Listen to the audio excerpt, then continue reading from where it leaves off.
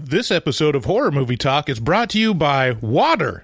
The National Water Council wants to remind you that it's safe to go back in the water. Water is one of the most popular recreational liquids in all of history, and it's the favorite beverage of Vice President Mike Pence. You may have your doubts after watching movies such as Jaws, Open Water, Piranha, Deep Blue Sea, Below, Sphere, Underwater, Leviathan, Blackwater, Deep Rising, Anaconda, The Deep, The Perfect Storm, The Abyss, Deep Star 6, Frankenshark, Lake Placid, and The Reef, but there's nothing to worry about. It'll be fine. Swim! If there's one thing we can tell you about the ocean, with its infinite expanse into the horizon and the inky depths of a lightless void beneath you, it's that there's room enough for everyone.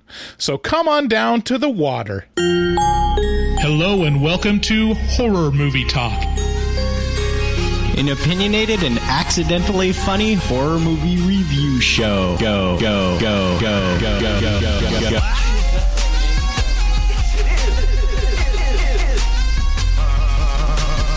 I just took a stroll through the scraggly woods.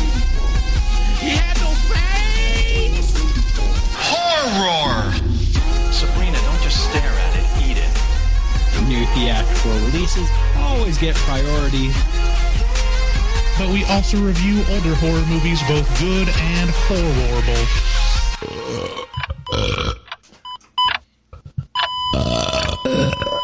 Wow, that didn't sound good. What's up, Doc? What's up? It's your boys. I messed up I immediately messed up My flow. your flow. You were like, oh, okay. Welcome, everyone, to Horror Movie Talk. I'm Dr. Bryce Hanson, the foremost expert in scare... No, wait a minute. Wait, that's me. I'm Shit. Professor David Day, the foremost expert in scare no-nos. You hold a PhD in spookology. Oh, this is what happens when I go off script. You threw me into the loop I'm sorry. with that Bugs Bunny. Threw you into the depths. Do you ever find yourself attracted to Bugs Bunny whenever he wore a dress? No. No. Neither do I. I was just asking. So, this is Horror Movie Talk. If you're new to the podcast, we talk about horror movies, as in the title. Check out our website at horrormovietalk.com. There you'll find links to all of our social media. You can contact us or all of our listeners that have a really great group going on Facebook called Horror Movie Talk. Yeah, group. the Facebook Horror Movie Talk group. We post new episodes every Wednesday, so subscribe on your favorite platform. And if you're on Apple Podcasts, leave us a review because that really helps us out.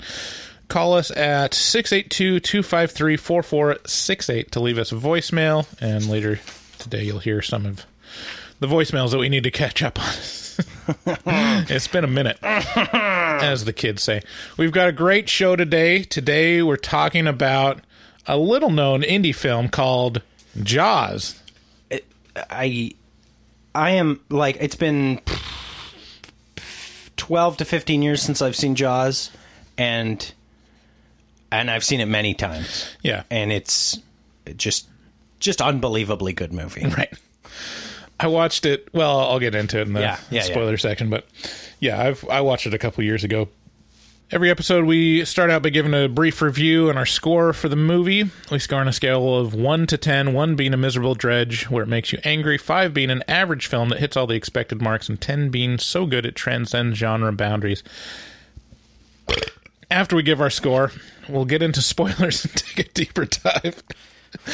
If you're new to the Horror Movie Talk, and you find yourself right now offended at the amount of belches, you can just leave. It's fine. It tends to slow down. Bryce doesn't he builds up a head of steam at the start to, like, You're right. scare you away. And I mean, if you don't like it, don't leave a review about how much you hate it. Just stop listening.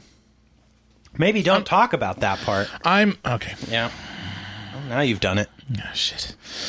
After we give our score for the film, we'll get into spoilers and take a deeper dive into what we liked and hated about the film. And then later on, we'll be doing a bit called Horror Movie Horrors, where it's us checking our voicemail. It's, we had to make the title as offensive as possible for something as mundane as just checking our voicemail. Right. Well, and we needed to name our Right. listeners. Right. We have a big blockage, big backup. It's pretty thick. A thick, ropey loads of your voicemail calls. So let's get into the movie. Patrons voted on this one. If you want to influence what movies to review, become a patron, and you can tell us and vote on it. We rewatched Jaws, and if you don't like this movie, you probably don't like movies. Yeah, I mean, this has got everything. It's got a ton of setups and then payoffs. It's got a tremendously compelling baddie, and it's got character arcs that are just perfect. Yeah. They're just perfect. I'd also like to say Richard Dreyfuss is the most annoying actor ever. And I don't hold it against him. He's just plays the annoying guy. Like Rick Moranis plays the nerd. Right. You know? Yeah. So Right. That's all I have to say about that. You're not wrong. This is also like a perfect example of like a movie that really depends on three characters being together. Yeah. Like it's a really good like three character like person in a room type movie. Yeah. And it does depend on them for the vibe. It gives off this bro-y kind of vibe towards that last third act. Yeah. That's just it really makes the whole thing. Yeah. So anyways, let's play the trailer for Jaws. There is a creature alive today who has survived millions of years of evolution without change, without passion, and without logic. It lives to kill. A mindless eating machine.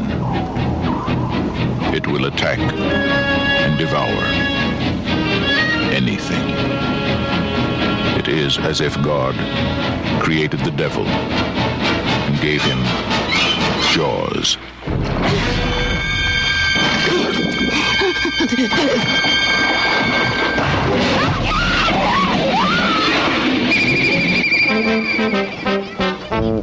This is Universal's extraordinary motion picture version of Peter Benchley's best-selling novel, Jaws.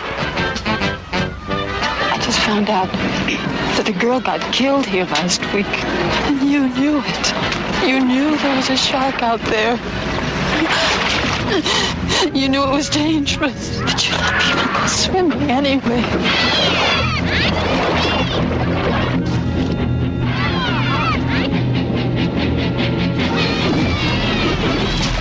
Did you see that?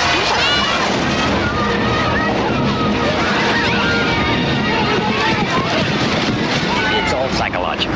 You yell barracuda. Everybody says, huh? What? You yell shark. We've got a panic on our hands on the 4th of July. Is it true that most people get attacked by sharks in 3 feet of water, about 10 feet from the beach? Yeah. What we are dealing with here is a perfect engine, an eating machine. We're not only going to have to close the beach, we're going to have to hire somebody to kill the shark. Bad fish. But I'll catch him and kill him. Did you hear your father? Out of the water now! This shark, swallow you whole. You're gonna need a bigger boat. That's a 20-footer. 25. 3 tons of them. Hurry up, he's coming straight for us. Don't screw it up now. Don't wait for me. Now! Shoot!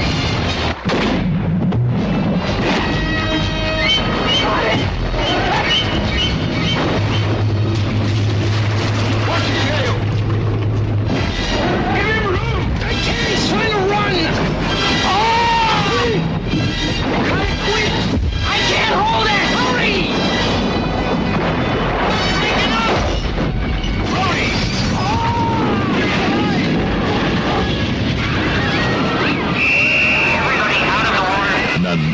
man's fantasies of evil can compare with the reality of Jaws. Roy Scheider, Robert Shaw, Richard Dreyfuss. Jaws. See it before you go swimming.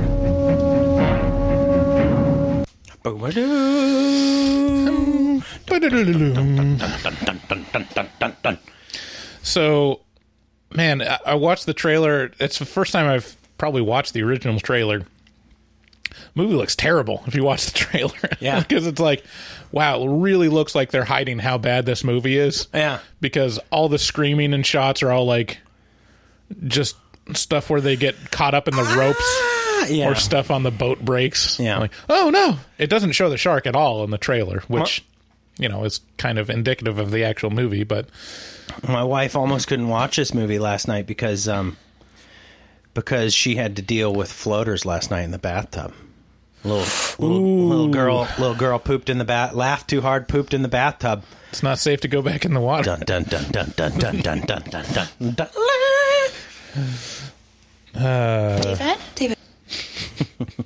David, need your help in the bathroom. David, I need your help. And then she was like, Oh my God, ew, David. Ew. But you're like, sorry, honey. Duty calls. Duty. I've got higher duty calls. Uh-huh. I got to watch Jaws for the 15th time for horror movie talk. I have to. It was such a pleasure to watch Jaws. I know. It's so great. So, yeah, Jaws can be found on HBO Max as of this recording. Also, Hulu and Amazon Prime. It is available everywhere right now. If you pay for HBO Max. What? I think it says it's available on Amazon Premium subscription or Hulu Premium subscription. I'll check and get back to you. I checked, but I'm pretty sure, unless there was like a very suspicious button to try to get the free version. Oh, good news. Hulu now has a watch party option. Oh yeah, it's the same one. It's Teleparty. Oh, cool. You can watch on Teleparty the same one we use for Netflix Party. You can use on HBO, Disney Plus, or Hulu. Yeah, speaking of which, if you guys don't know, you should definitely join that Facebook group we were talking about earlier, because every second Saturday of every month we have a watch party where we get together with fans of the show. And we all stream a movie together, and there's a chat room in the watch party, and so we all kind of chat and make fun of the movie and, talk. It's a fun time, so join that group. Yeah, last weekend we watched The Crazies. It's the first time I saw it, and it's a great movie. We got to cover that one someday. Oh, the 2010 one? The remake? Yep. Yeah, I think that still had his...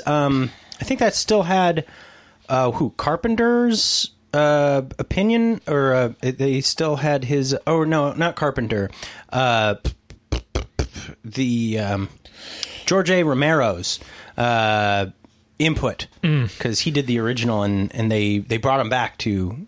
I think Romero died in 17, something like that. So just kind of caught the tail end of him. Yeah.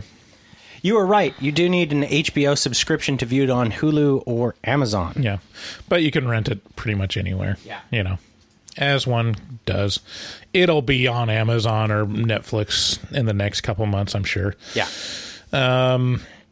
So Jaws is about the origins of one of the most popular James Bond henchmen. We learn about how he gained his signature steel teeth and brute strength in this emotional coming-of-age tale. Oh, wait. Is that not... What? Is that not the Jaws you watched? No, I watched a movie about a giant killer shark off the coast of Massachusetts. Oh, Jaws. Oh, yeah. Oh, I see what you did. Okay, the shark film by that up-and-comer Steven Spielberg? Okay, I've seen that. Right. We can talk about that instead. Yeah, that's... boy, that's kind of embarrassing. Yeah. That movie is based on the Peter Benchley novel of the same name about a huge killer great white shark terrorizing the island community of Amity. Jaws is Jaws. Right. It's pretty much the shark movie every other shark movie is compared to, and for good reason. It's the best one. Not only the shark movie that every other shark movie is compared to. Pretty much the best monster movie. It's pretty much the best monster movie. It may be It's almost the best slasher too. I mean, It may be the best slasher. It may be also the best horror movie. It's not ever on lists, you know. It's people don't. So perfectly prolific in its ability to capture all of the elements of what makes a good movie, a horror movie, a slasher movie, a water movie, a shark movie, this is a movie's movie. Yeah. There's many imitators, but none live up to its example. This film is great at portraying a known but not fully respected actual killing machine. But what makes the movie great is the skill of the direction and the great acting of the principal cast. Again, I mean, this really relies on the main three guys. I mean, Roy Scheider, Richard Dreyfuss, and shit. Roy Scheider. He was the name that I'm and normally... Robert Shaw. Robert Shaw. Gosh. Yeah. Robert Shaw is usually one I remember out of all of them. They're so fantastic together as a cast, and the characters are strong, but really, I mean, this is the first real major motion picture outing by Steven Spielberg. I think he did... Was it Overdrive... a theatrical release, or was that I think that was like a TV movie. I was looking into this last night because it interested me tremendously. But here, I'll look it up. You keep going. And then no, it wasn't Overdrive. It was Bachman Turner Overdrive. What was that movie called with the truck that I've never actually seen? Fucking the truck.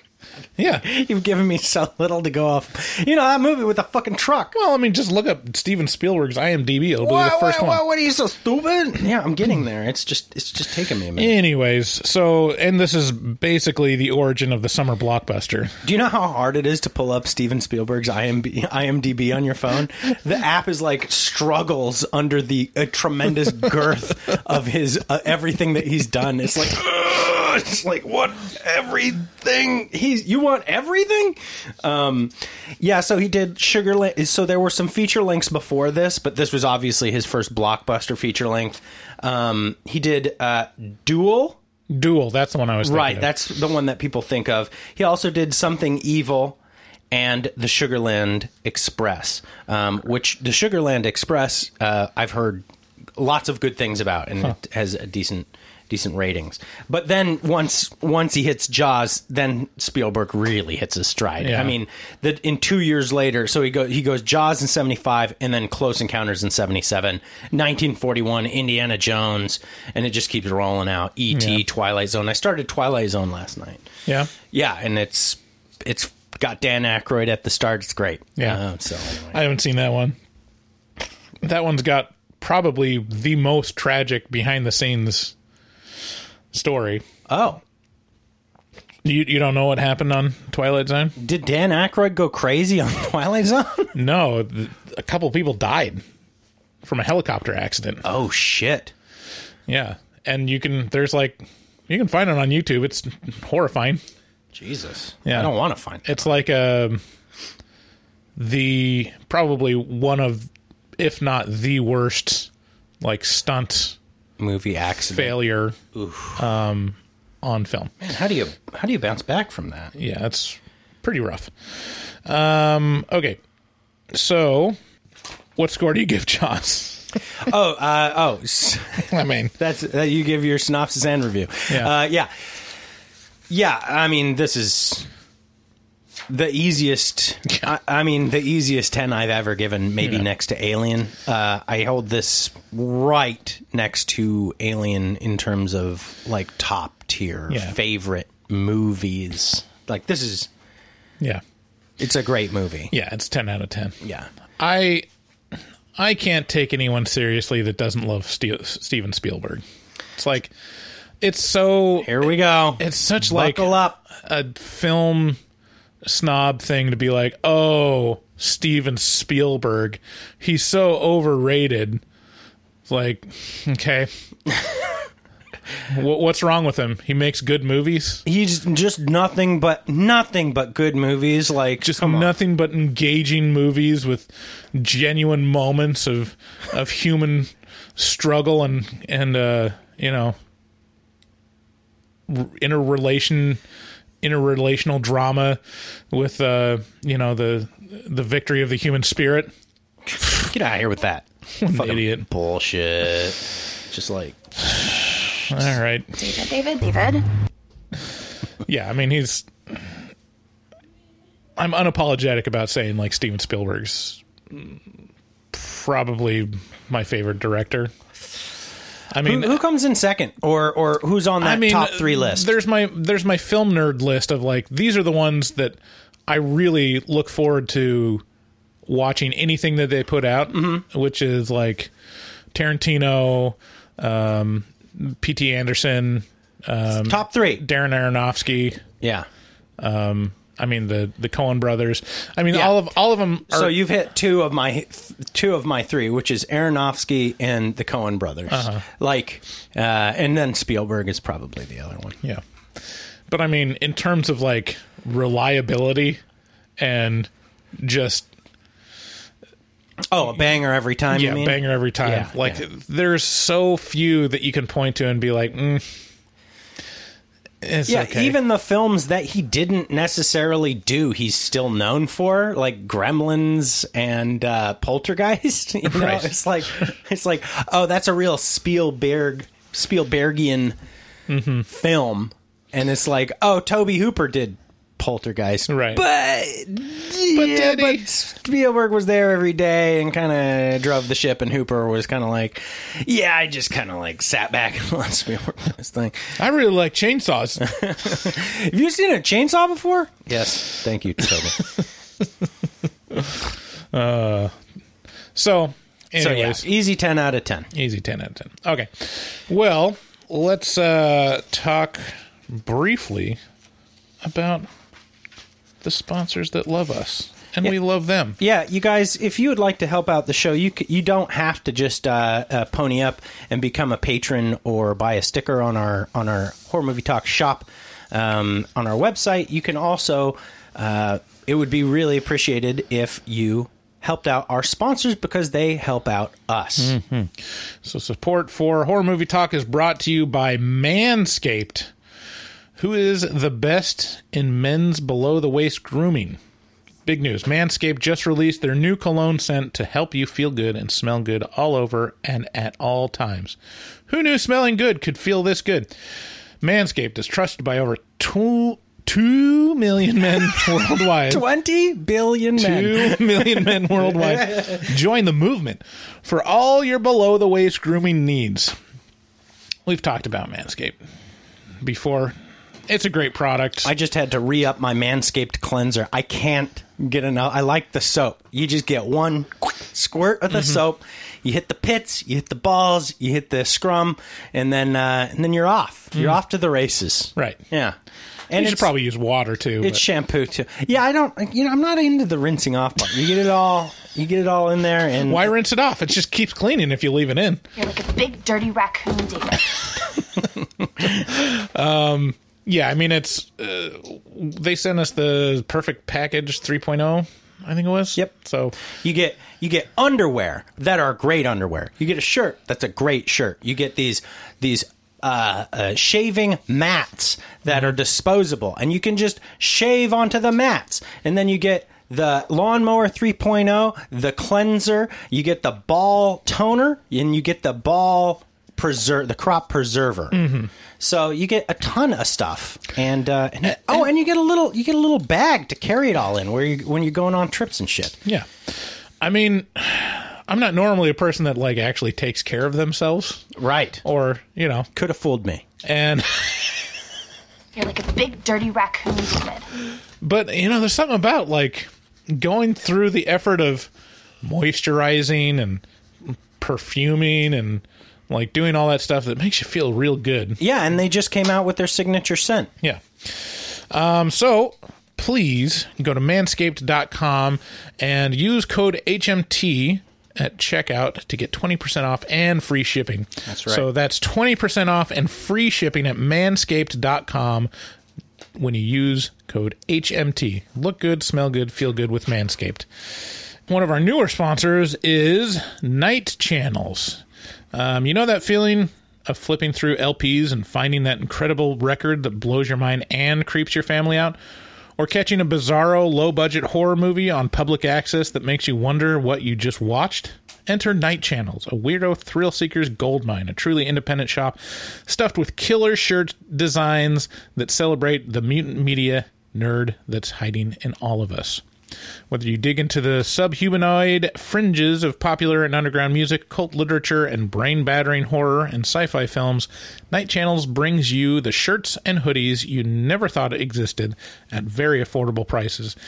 If you've ever wondered where that maniac that you met at the basement show got his Neuromancer t-shirt, it's time to flip to Night Channels. Yeah, I got myself a Mayhem t-shirt off of nightchannels.com. And, oh, man, I love it. It's great. How did we find this sponsor? Did we tell that story? No, I've forgotten. This is one of those where it's like we're patrons of them before we approached them, because you saw like an ad on Facebook and you're like, God damn, I kind of need that shirt. Kind of need that fucking shirt. Oh, shit, I need that shirt, too. They had an Akira shirt, which with just the bomb going off in Neo Tokyo, and I was like, God damn, that's a fucking cool shirt. Oh, it's a sweatshirt, too. And then I was like, oh, shit, they're in Portland. So I reached out to them, and they were happy to hop on the show. So please do support Night Channels. You know, if your dad's poor right now... David, Dad's poor right now. Then this place is a great place to shop, because HMT at checkout gets you 13% off and already really low. Is it HMT? Okay, yeah, that's right. It's HMT. I thought it was. Yeah, I did too for some reason. But HMT gets you 13% off these already really low prices for pretty obscure T-shirt designs. You haven't seen these before, so yeah, check them out. That's at nightchannels.com. That's right. Just like it's spelled, nightchannels.com. Code HMT at checkout for 13% off. And if you want to just give us your money, we always have Patreon. Yeah, we do. And it's not just giving us your money. We also got a whole nother podcast over there that we've been doing for getting close to 2 years now, called The Afterpod, where we just leave the mics running.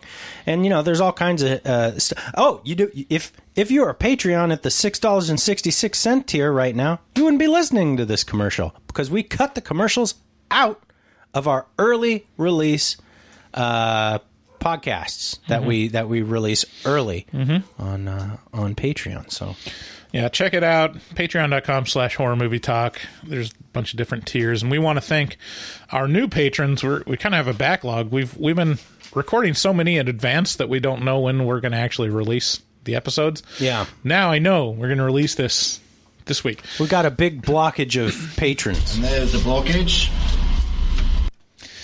Except imagine it's not shit, but it's like just the best people in the world. Right. You got to replace the mush with something a little bit more high quality. Okay. So please and thank you to Amber G, Blair D, Ruby, Laura F, Ines R, Craig T, Amy S, Anasaurus, Jen M, and Alyssa for joining our ranks Patreon. We love you guys.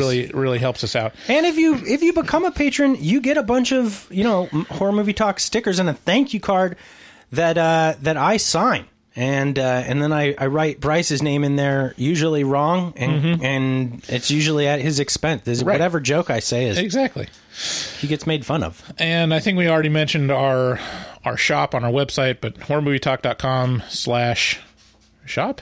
Yep. Is that right? Yep. If you want to buy a t-shirt with the logo on it or any of our stickers, you can check us out there.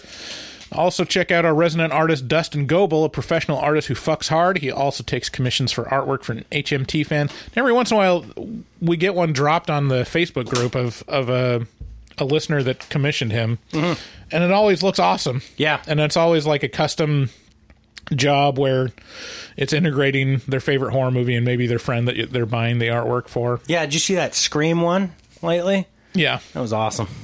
Yeah. That's awesome. It was awesome.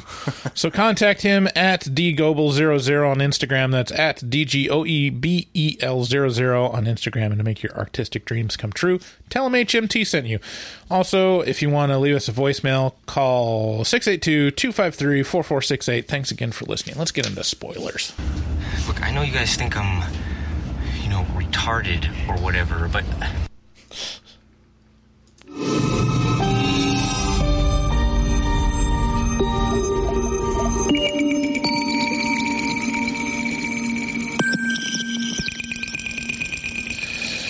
Spoilers.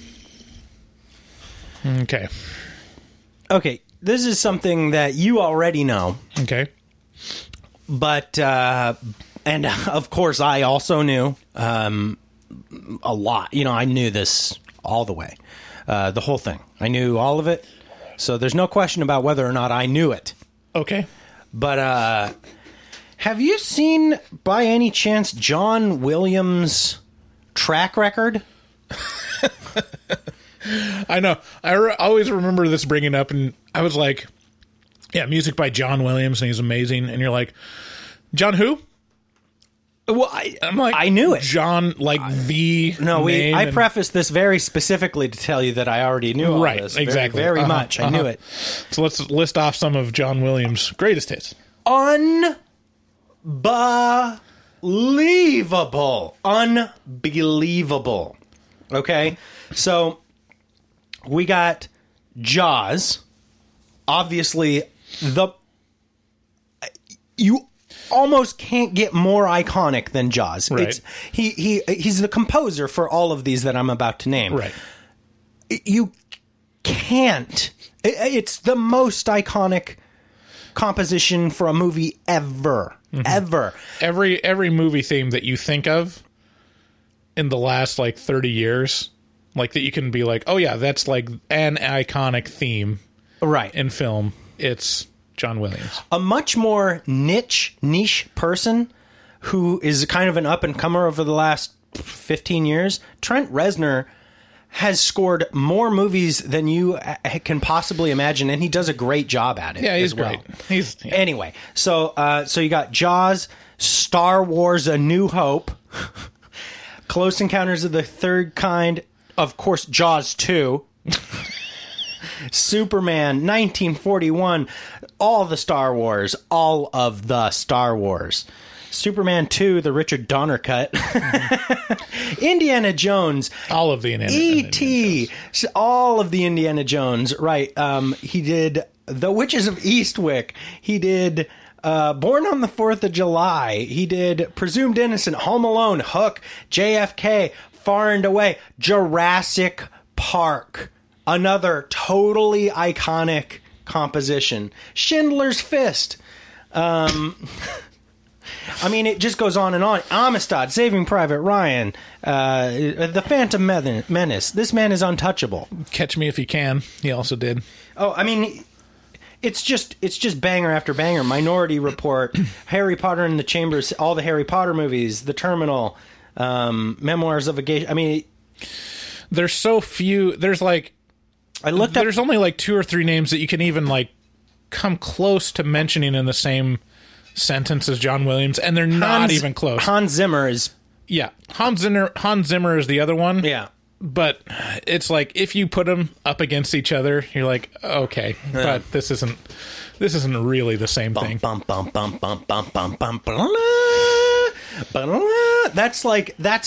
That set the stage for all slasher music.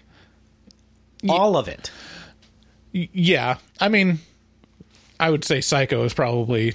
Oh, good point. That, good point. But... good point.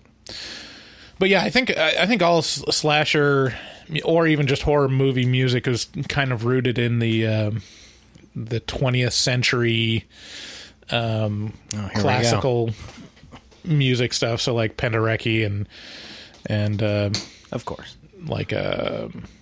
Dvorak and that's not even a good example. I also enjoy fine wine. I'm trying to think of some of the other composers. This actually, since we're talking about the theme, John Williams is an expert at stealing stuff and making it his own. Sure, Like, yeah. definitely, like... All the greats are. If you are a classical music, aficionado, you'll definitely be able to pick out, like, oh, okay, he stole a lot of stuff whole cloth from Holst. So, like, if you listen to The Planets, you'll hear definitely themes from Star Wars. From Schindler's List. In that. Also, like, Jaws is very reminiscent of The Rite of Spring. I pulled an excerpt from this, and you tell me if you hear any kind of similarities.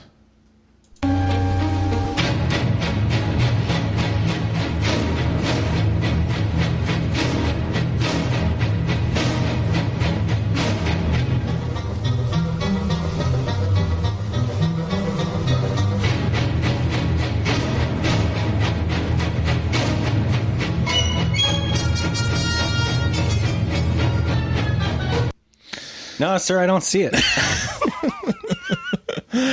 I mean, when John Williams made this theme, it's so simple.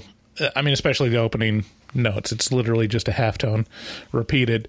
And he basically wrote it thinking he wanted to make something very primitive. Something like very, reminiscent of primacy. Okay. Of the primitive. And that's actually like basically what the Rite of Spring is too. It's like that song with that movement was from like the Dance of the Young Women or something. And Rite of Spring is basically about a like human sacrifice, I think. Sexy. Midsummer. So we're getting into some Midsummer stuff here. / Wicker Man. So it's like it really feels like something ancient and just primal. And it fits so well with this movie. And it basically, if you think of Jaws, you're really thinking about that music. Yeah. Like, because Steven Spielberg smartly showed the shark as little as possible. Right. This is another great example of don't show anything, because it's better if you don't.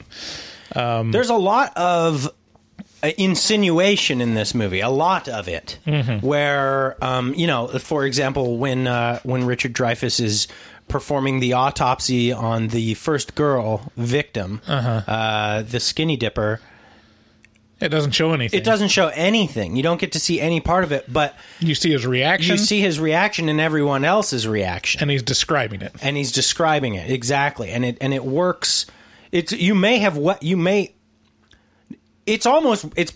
definitely worse than having actually seen it, because if you'd just seen it, it would not have been as impressive as Richard Dreyfuss's performance being shocked. Right. As a medical professional who's getting not good vibes off of this whole thing, who's shocked to shit. Yeah. And I don't think there's anything scarier than the unknown.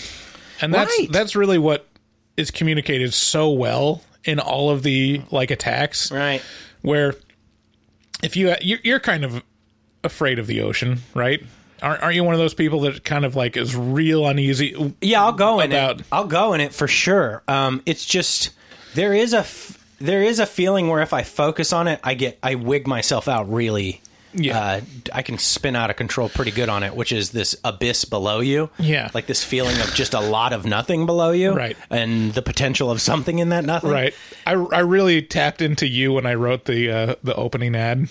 I was really thinking about you, because to me, I'm like, well, first of all, I'm very fat, so that means I'm very buoyant. I have nothing to worry about. I could just lie back and be like, all right. The worry is not sinking into the ocean. The worry is what's underneath you. But I guess it's a bit of a fear of heights as well. Yeah. Yeah, but you're not gonna fall though. Okay, but like if you were to go into outer space, right? It's the same kind of like, oh shit, there's everything around me. It's like there's everything and nothing in all directions. Right. It's just it's an overwhelming infinity feel. Right. I mean, don't get me wrong. If you're stranded at sea, just yourself and no boat or something, that you're gonna die. Like you're pretty shit out of luck, because the odds of someone even seeing you are nil. But to me, like the Except whole for those sharks with their soulless, dead eyes, doll eyes, black eyes like doll's eyes. Then they come at you, and they're lifeless until their eyes roll into the back of their head. Okay, roll back and you see the whites of their eyes. And anyway, yeah, no, there's definitely definitely a lot going on that's just like the fear of like the abyss and the unknown and like what just touched my leg kind of thing. It doesn't.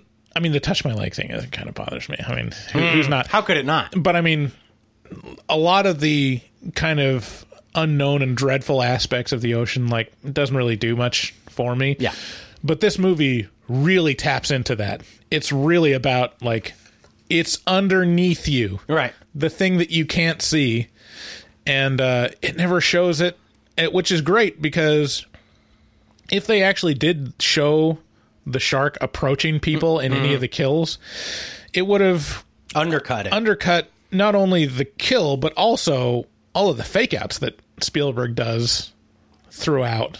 And the one or two where you do see the shark in the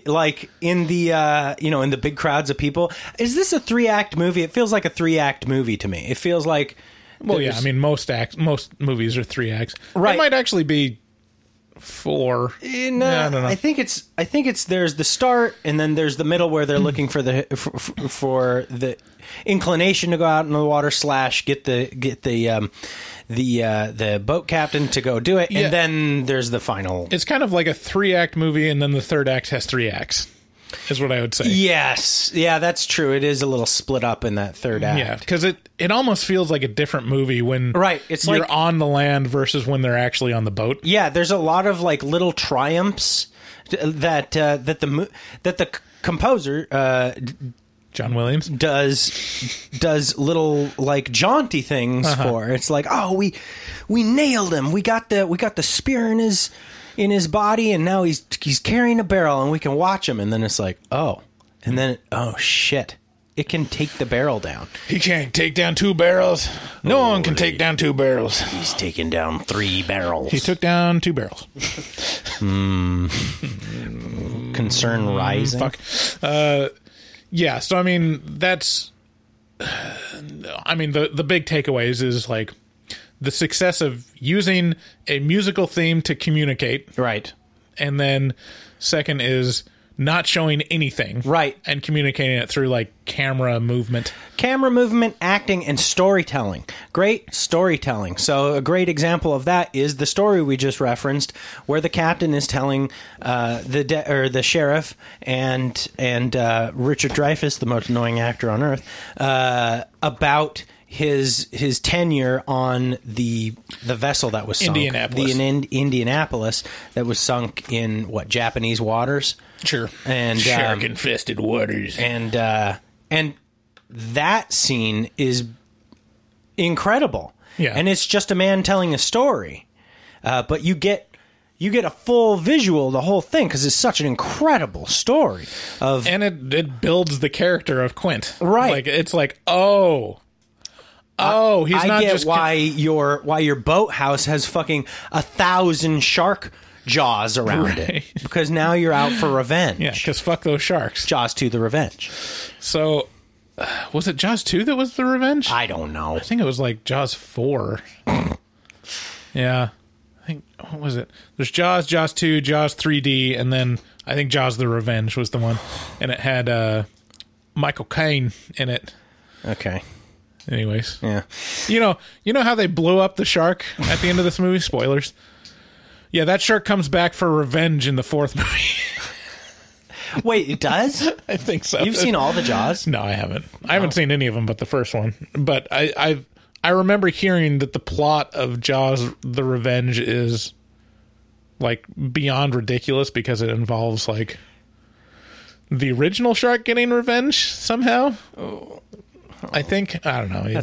Don't quote me on that. But I do know that Michael Caine like disavows that movie as like god awful. How does So Jaws kind of starts off with a drunken party on the beach and a girl who goes skinny dipping. Right. This opening, it's so weird to think about this movie because there's so many parts that I think of independently and almost don't fit together. It's such a different swing in tone between this movie, and the opening is like a set piece. Right. And it works on its own. Right. Which is, yeah, just like a drunken party. It's like almost out of any slasher movie, you know. Drunken girl and boy is like, hey, let's go skinny dipping. And then they go out onto the ocean, and she, like, you know, romps in there. And, you know, pretty good, you know, nice skinny dipping scene, I must say. Yeah, very tasteful. Tastefully done. Celebrates the female body in a very sex-positive way. And... Listen, Bryce, I believe that the future is female, and anyone who says otherwise can suck my fat dick.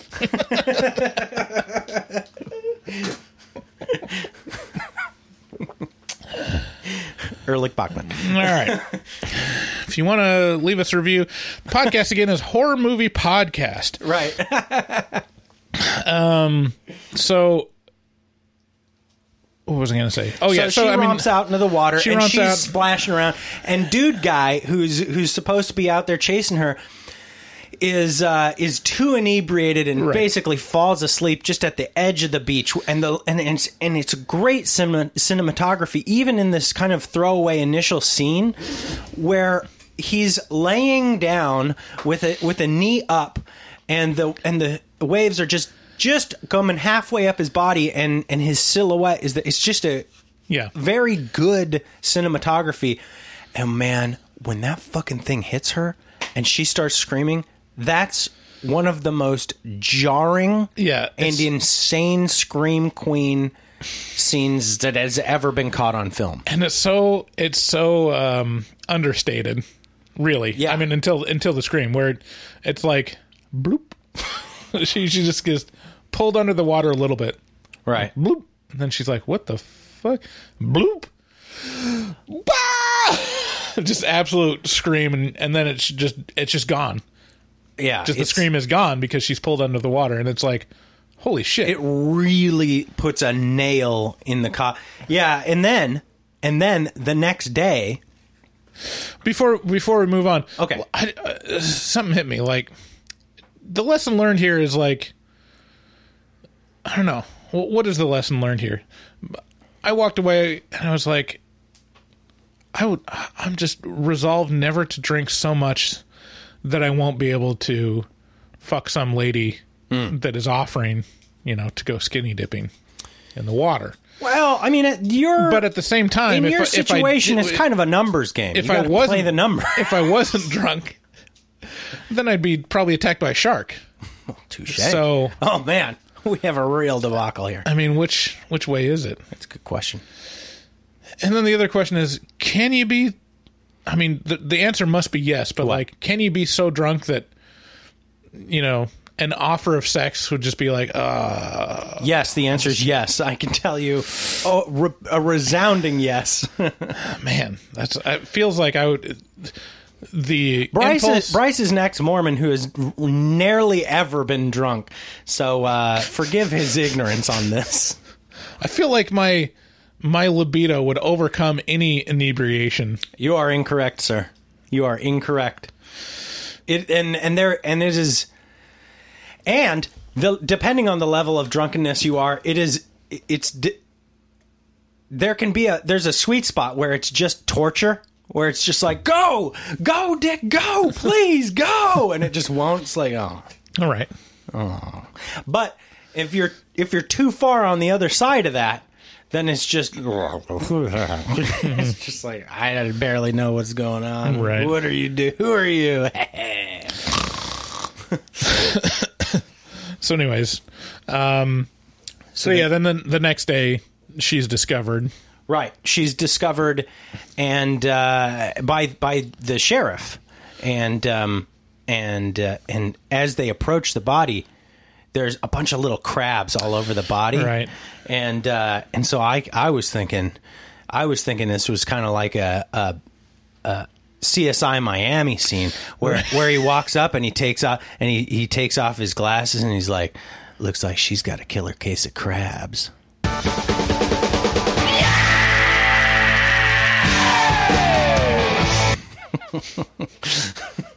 No? Okay. The one trivia thing I read about this is that originally the arm that they take out of the sand... You didn't like that at all. It was great. Okay. It was fantastic. The arm that they took out of the sand was a fake arm, and Steven Spielberg thought it looked too fake, so the actual arm in the film... Cut off the actor from the actress. No, it was an actual arm. A cadaver arm? No, like someone was buried in the sand. Oh. Like a film dio assistant or something is buried in the sand, and then they pull the arm out of the sand and it's all bloodied and stuff, but that's just, it's still attached to someone, which is also shows you how successful this movie is communicating at what it's trying to show you and how much you can overcome, just from the framing of the shot. Oh, yeah. To everyone that watches it, you just assume like, okay, well, that's a detached arm. Right. Right. And yeah, just Well, there is a part where it is fully detached, where they pick it up and it's like, this is an arm. Yeah, I think in the autopsy scene, Richard Dreyfuss. Oh, picks it up. yeah. That must be what I'm thinking about. So, yeah, that opening scene is so iconic and great, and then the rest of the movie really lives up to it. I think it's and there's very similar. The kills in this movie are very similar, but they all like hit so right, and it's paced out. It's really paced out perfectly, and a lot of people, okay, so if you're jaded on this movie and you've seen it a bunch of times, then there might be an argument to be made for, it slows down in the middle too much. There's just a lot of talk. It kind of falls in a little bit into that drive-in movie theater trap of the talking, where it's just like make out stuff. I can tell you watched the review of The Blob by Red Letter Media. Yeah. But it is a relic of a bygone era, right? Where that is definitely something I remember from watching all those movies from the 50s and 60s and 70s that are just kind of filler in the middle, and then the thing, The Blob, The Fly, and so, but you would be wrong in Jaws because they consistently deliver. Right. Like, yeah, there's some talk and there's some character building that's, it's a little slow, but then they'll sprinkle in a kill, Yeah, I mean, that's the thing that I was talking about before, where it feels like a couple different movies. So one is the opening scene. Mm-hmm. The second is anything on land, like in the town. And then the third is on the boat. Uh-huh. Like that's... And they're so like,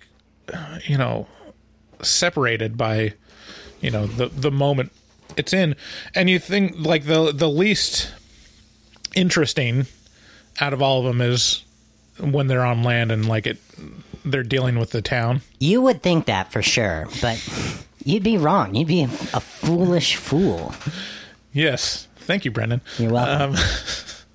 It's I mean, yeah, if you watch it, you realize, like, this whole spot is really compelling, and that's why the film is successful, because none of it really is boring, because it's so well-paced to where, it makes you realize, like, this moves a lot faster than I remember. Right, even though it is 2 hours and 15 minutes long, a long movie. Yeah. The first thing after we see, like, the woman killed on the beach is the boy Brody is like, we got to close down the beaches, right? Like I thought that was later, kind of thing, but he like immediately is going to make signs. And then of course, kind of the story of these first two acts is the mayor and like the businesses putting pressure on, like, we can't close down the beaches. So this is our lifeblood. It's the lifeblood. We're a summer town. We rely on tourists. Yeah, this is Amity, Massachusetts, by the way. So it's right next to, it's on the Cape there in Massachusetts. And so, it's an island, actually. So they tempt fate, and the mayor convinces Brody to not close the beach. And he says, like, we'll just call it, we won't say it's a shark bite. Tragic boating tragic boating accident. Refer to our Sleepaway Camp episode for more tragic boating accident jokes. Yeah, so they tempt fate, and then there's the first beach scene, which is chock full of fake outs. Tons of fake outs in this one. It's just so wait a minute. So explain how there's a bunch of fake outs in this. You know. Thanks, Brandon. Yeah. It's well established that Brody knows that there's still a danger out there, but he's convinced by the mayor that, like, don't worry. I mean, what are the odds? Look how big the ocean is. Look at it. It's not going to happen huge. again. And so he's sitting there. He's not like the lifeguard, but he's sitting there with his family, just attentively watching the ocean. And there's not even that many people. It's like this. It's the townsfolks there before, like, the tourists come. Right. And so every, like, couple seconds, there's another fake out, and it ramps up over time. Where Right. it's like someone's creeping. Oh, someone got pulled under the water. Oh no! Oh, it's someone putting his girlfriend on his shoulders. Someone just horsing around. Yeah. Like, oh no, someone's flopping around in the water. Oh, they're just having fun. There. Just like, This is, by the way, a window into my mind. Yeah. This is how my every day goes for me. I'm like, what is that? Oh, what was that sound? Okay. And there's a couple. I mean, this is still pretty early on in Spielberg's directing career, but it's so strong in scenes like this where you realize the skill of how good of a storyteller he is through camera movement, and how much is, like, kind of filled because it pulls your attention, or like keeps you in this scene. It keeps you, like, off kilter of, like, what's going on. Mm-hmm. And there's just little touches. Like, there's this one shot where it's following kind of an overweight woman going into the water, and then it starts fixating on this child that comes out of the water. And so it's, like, just showing how many people are on the beach and how many moving parts there are. It's hard to put your finger on of, like, what is he? I mean, I'm not, like, a film student, and I don't, like, know all of the techniques and what everything's called, but you definitely know when you're watching a Spielberg movie, like, this is very well it's the build-up payoff. Built. Yeah. He's constantly queuing up the next build-up and then giving you a payoff, but he does it in a deft way. Right. Because he intersperses it with so much in this one. He intersperses it with so much, like, sleight of hand, where it's like, well, is it this or is it that? Mm-hmm. Or is it this or is it that? Yeah. So anyways, the shark attacks another victim. Mm-hmm. It's actually a little child, and then everyone's, like, screaming and running back to the beach, and then you have the scene. Well, first he gets attacked, and they're like, "Everybody out of the water!" At which point everybody runs into the water. Like, the whole beach runs into the water to get their kids. Right. Yeah. So it was like, I was pretty high while watching this, and so I was saying to my wife, "Everybody into the water! Everybody! There's a shark! We have to overwhelm it with force. He can't take all of us. Do as the bees do when they're attacked. Suffocate the shark. Just start vibrating. Let's overheat the shark." So yeah, and then it's like, it really hits you in the feels when this mother walks out and she can't find her son, and you realize, like, oh, it's her son that got killed, and which is, like, it's just not left at that, because that is the moment where, like, okay, the entire town knows now that there's the shark, and the entire town is sharing this tragedy. And the mother puts up a bounty on the shark. Yeah. And it's a terrible trilogy. Yeah. And then everyone, is in this town meeting. I want to speed through this. I mean, we've all seen Jaws. I mean, introduces Quint as one of the people that's like, I could get the shark, but I'm not going to shark. I'm not going to do it for no measly $3,000. And then everyone in town and out of town comes in because there's like ads put in the newspapers that there's this bounty on the shark. And then a shark gets caught. Yeah, it's like a tiger shark or something. And everyone's very excited about it. And then that is when the mother, like, fully garbed out in, like, black mourning garb. Yeah, like, veil almost and all. Like, almost Old Testament level mourning garb. And approaches the Sheriff Brody and slaps him in the face and basically says, like, I heard that you knew that there was, you know, a killer shark out there and you still open the beaches. Like, how dare you? Which is, like, it's right. Like, he should feel very bad about that because he was pressured into doing something that he knew was wrong, not right. Right. So that really establishes the stakes for Brody, where it's like, I fucked up real hard on this. Yeah, and Brody is such a great character because the audience really inhabits Brody. Right. You know, I mean, he's kind of our main character, but and he's also, his character is kind of a fish out of water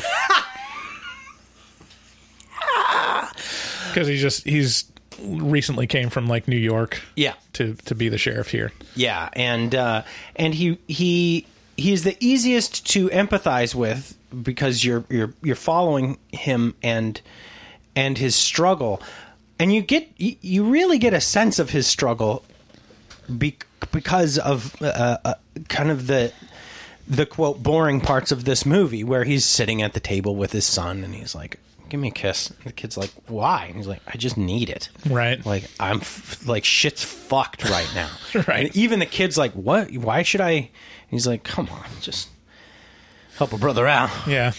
Yeah, I feel real bad for him. So, I mean, that really establishes the stakes, and that's when Richard Dreyfuss's character Hooper comes in. You guys.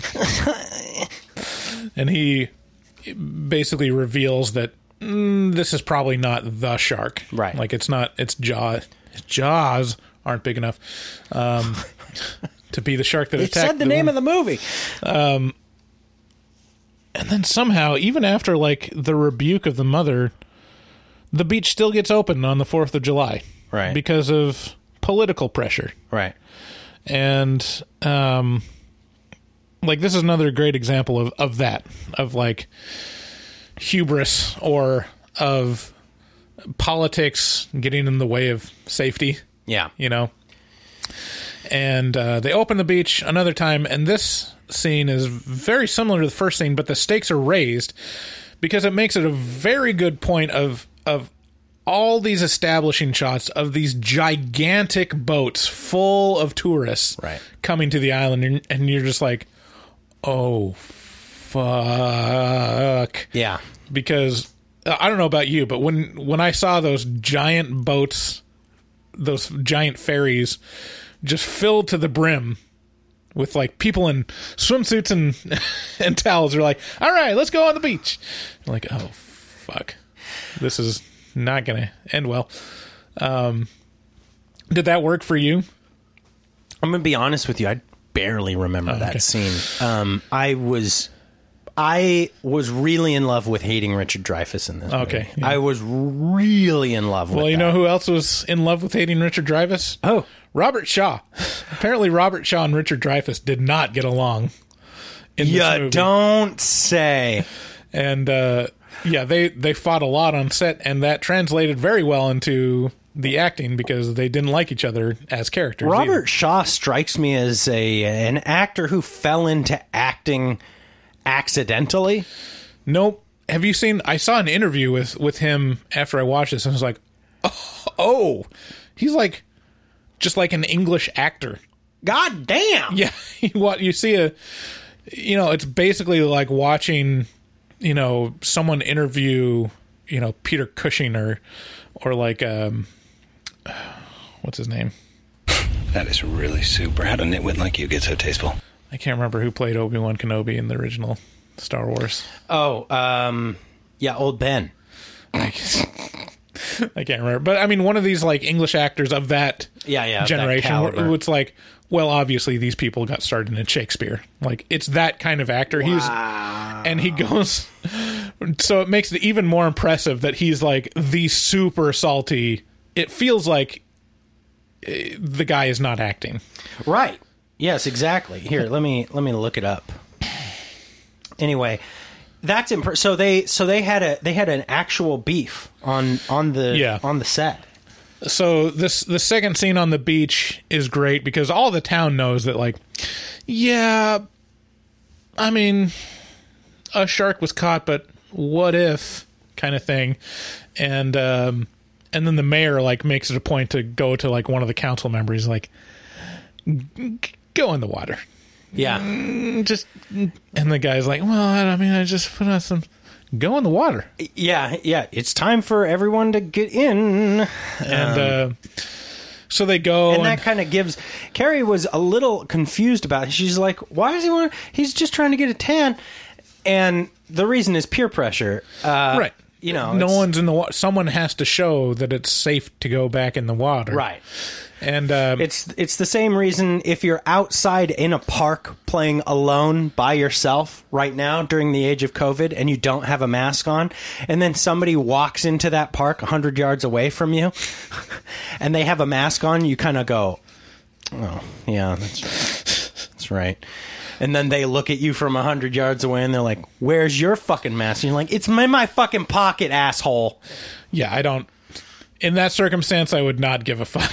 Be like, we're outside. But as they approach you closer and closer, then the stink eye starts getting stronger and stronger. And then I go like, oh, you believe in that hoax? Wow. No, I believe in COVID-19. It's okay. Wait, I just can't. I can't believe that Bryce doesn't believe in COVID-19. I was there at the Capitol, but I did not go inside. I'm not one of those. So, yeah, this scene, and then Brody makes it a point to tell his son, like, don't take your boat in the ocean. Go in like the little lake next to it or whatever. Don't go chasing waterfalls. Yeah, don't go chasing the waterfalls. Yeah, please stick to the rivers and the lakes that you're used to. And then there's a big fake out where, I mean, it sets up this whole beach is cram-packed full of people. So it's like raises the stakes, and then it does the whole, like, you know, Jaws theme, and you see this fin out of the water, and there's like people on boats with guns that are waiting for it. And then it's revealed that it's just some kids with a shark fin. He told floaty. me to do it.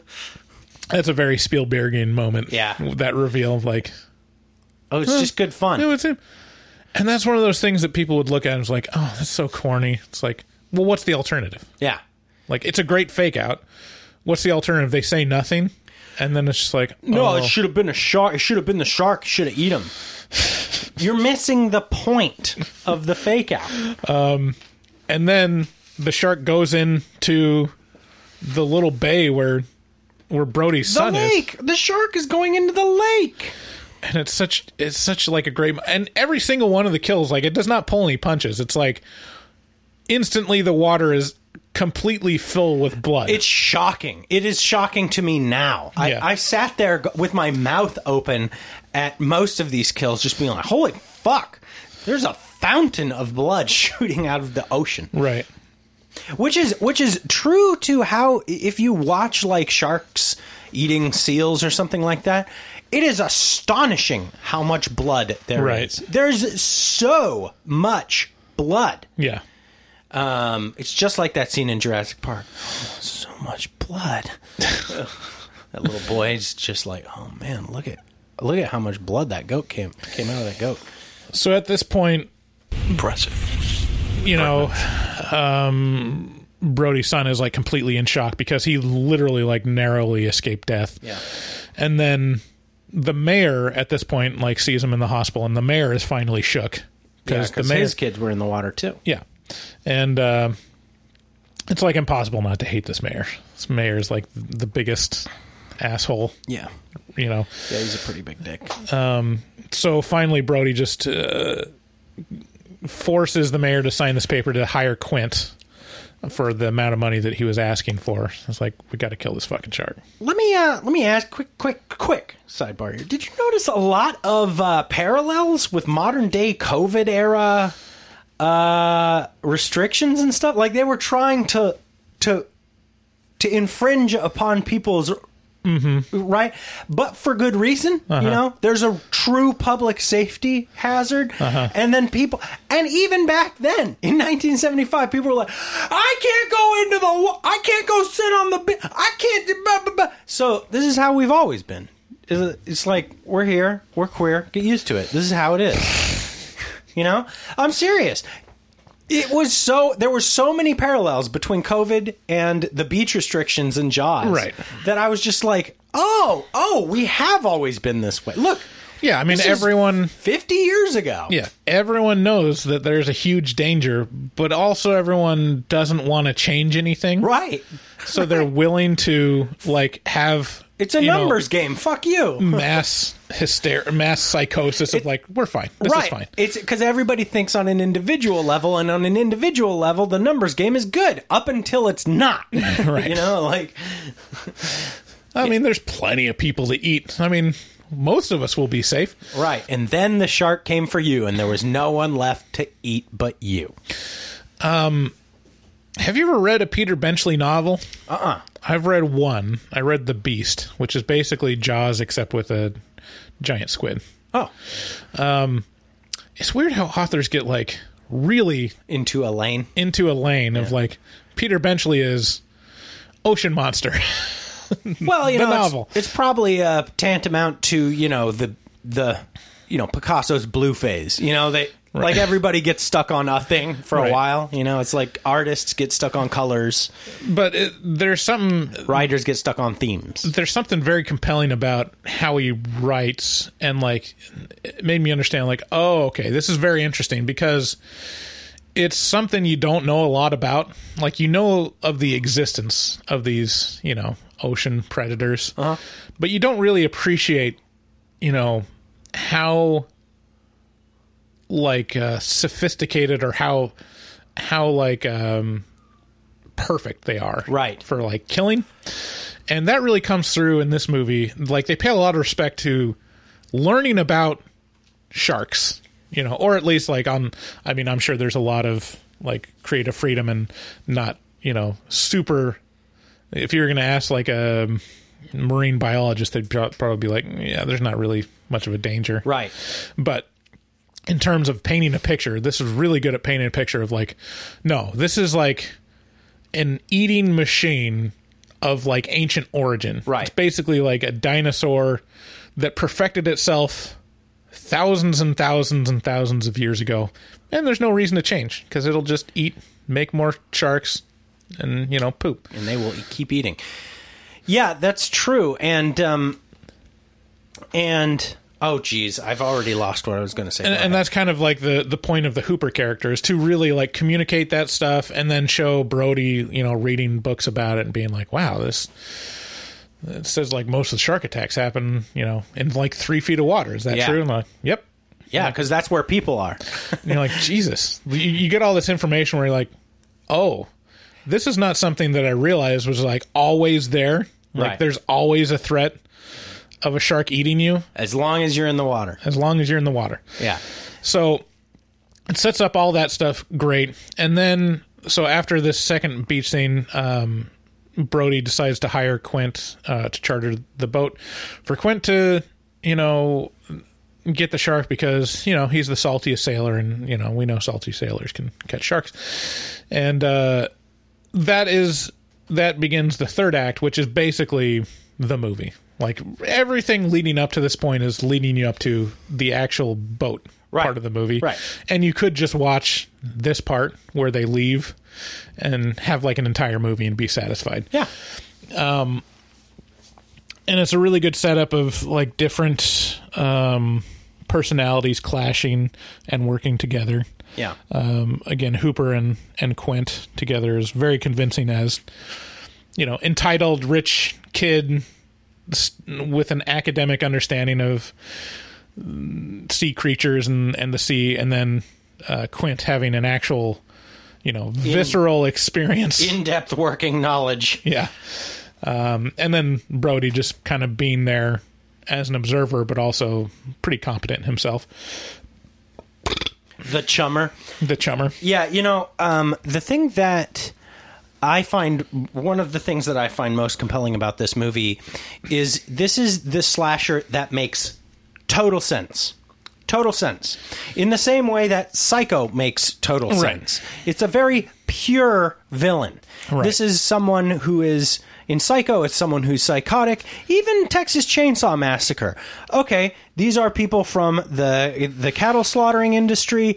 They've gone deranged. They're also, like, to an extent, they all work because they are pure and they make sense in their motives. Right. When you start getting into Jason, Freddy, Chucky, it's less and less believable based on how far away from reality that really can possibly be. And it's really the ridiculousness of those ones are really driven by the sequels. But even Michael Myers at the beginning feels like a little more supernatural than is normal. Right. And that's where Jaws is truly in its own waters, so to speak. Because this is just a killing machine that kills. Mm-hmm. This is what a shark does. Right. This is a real thing that's out there that can hurt you. This is not some sort of fucking guy who comes to you in your dreams and has knives on his fingers. This is a real possibility for you and happens to 40 to 50 people a year on average. Yeah, it'd be like watching Friday the 13th and being like, wow, that's my most... I'm the most scared of Jason. Like, that is my archetype of fear, is hockey mask, guy with a machete. And then somewhere on YouTube you find, like, a video of actually Jason in real life, like, murdering people. That's what Jaws can be. Because you can see actual great white sharks attacking people all the time. Yeah. They have a bunch of Jason knives in their mouth. Right. And they come at you from below. Right. Yeah, it's compelling and it makes sense, and it's just a great slasher premise. So while they're on the boat, stakes continue to get raised, and then it basically communicates how, even though they seem super prepared and super competent, it shows they are not prepared for this shark. And the iconic line of, we're going to need a bigger boat. Yeah. Did you know that was improvised? That wasn't even in the script. No. And finally you get a couple glimpses of the actual shark and the scale of it. Yeah. Like, oh, fuck. Yeah, the above shot down on the boat where the shark goes underneath the boat, and you're like, wow, thing is... Or even when it just pokes its head out of the water the first time, you're like, fuck. Girthy. Yes. Yeah, there's a documentary or two about Jaws that are worth watching, because... Yeah, the behind-the-scenes stories of Jaws seem like it was a troubled production. Does it really? Yeah, it was. I can't remember. It's been a while. I think the Orca, the boat that they're on, sunk 3 times. What? There was maybe it only sunk once, but the boat at least sunk, actually sunk. And then I know that there was massive troubles with the shark. Mechanical, prop. It's actually a little bit of an annoyance with these Jaws documentaries, because so much of it is like, oh yeah, animatronic shark and blah blah blah. You wouldn't believe the troubles we had this fucking shark. Oh really? Is it hard to get a machine to work in the water? Well, actually, there was a story. I just read it on IMDb before we started recording. Apparently, before filming started, Spielberg and George Lucas and probably Francis Ford Coppola. It was another director. Or no, it might have been Scorsese. So all the Spielberg, Lucas, Scorsese, and Francis Ford Coppola were all in the same generation, and they're all friends. Yeah. They're the same auteurs. Mm-hmm. Somehow they're all friends and they all succeeded amazingly and supported each other. So apparently the story is they go and visit kind of the prop department, and George Lucas sticks his head in the shark to be like, oh, look how big it is. And then as a joke, Spielberg and Scorsese, I think, turn on the thing to close the mouth. And then it breaks, and George Lucas gets stuck in the mouth, which is prescient of what's going to happen in the actual filming, because they constantly had problems with the shark, like seizing up. And so that's the reason why you barely ever see the shark, because there was so little usable footage, and they had to work around so many shots that involved the shark that they could only show it for a couple times. But yeah, I guess they unstuck them and then just ran out. And were like, I think we broke it, guys. I won't tell anyone. And apparently each... Some prop guy has a story about how Francis Ford Coppola, Spielberg, and... Lucas fucked up my shit. Lucas fucked up my shit. And that's the story of why they're all assholes. And then the other thing I saw was that each shark, there's like 3 of them. There's one where like the left side was open, and then the right side was open, and there was one that was like completely fully formed. And each one of them cost like $250,000. Whoa! Wow! Yeah. So, and that's that old money. That's 1974 money. Yeah. So it's they had a lot of troubles, and then just in between the cast, I mean, Richard Dreyfuss and Robert Shaw constantly fought, and Robert Shaw was apparently a huge drunk. Like, oh, that doesn't surprise me at all. Richard Dreyfuss got caught in Robert Shaw's jaws several times. Yeah. No, ow, he's dripping funny smelling water all over me. I guess the story goes like Robert Shaw would like always drink between takes, and he said he looked drunk the whole movie. Yeah, which is in character. And he was like, there was a point in which he was like, I wish I could quit drinking, and Richard Dreyfuss like grabbed the glass out of his hand and threw it into the ocean. And everyone was like, because I think Robert Shaw was probably the most known actor out of all of them. Wow. Like, he was the most well-respected actor of that cast. I mean, for good reason. You see it in this he had been in this movie. He had been doing movies since like 1951 or 47, right, actually. And then the other trivia I read was Robert Shaw, during the scene where he's recounting the Indianapolis tragedy, he was extremely drunk, to the point where like it was nothing was usable, and then he woke up like the next morning and was like, I'm so sorry, can we do that again? The French champagne sharks biting. So it's weird because he was in an era where a bunch of people couldn't whip out a phone and record him, but he was still being recorded by like high quality camera equipment. Right.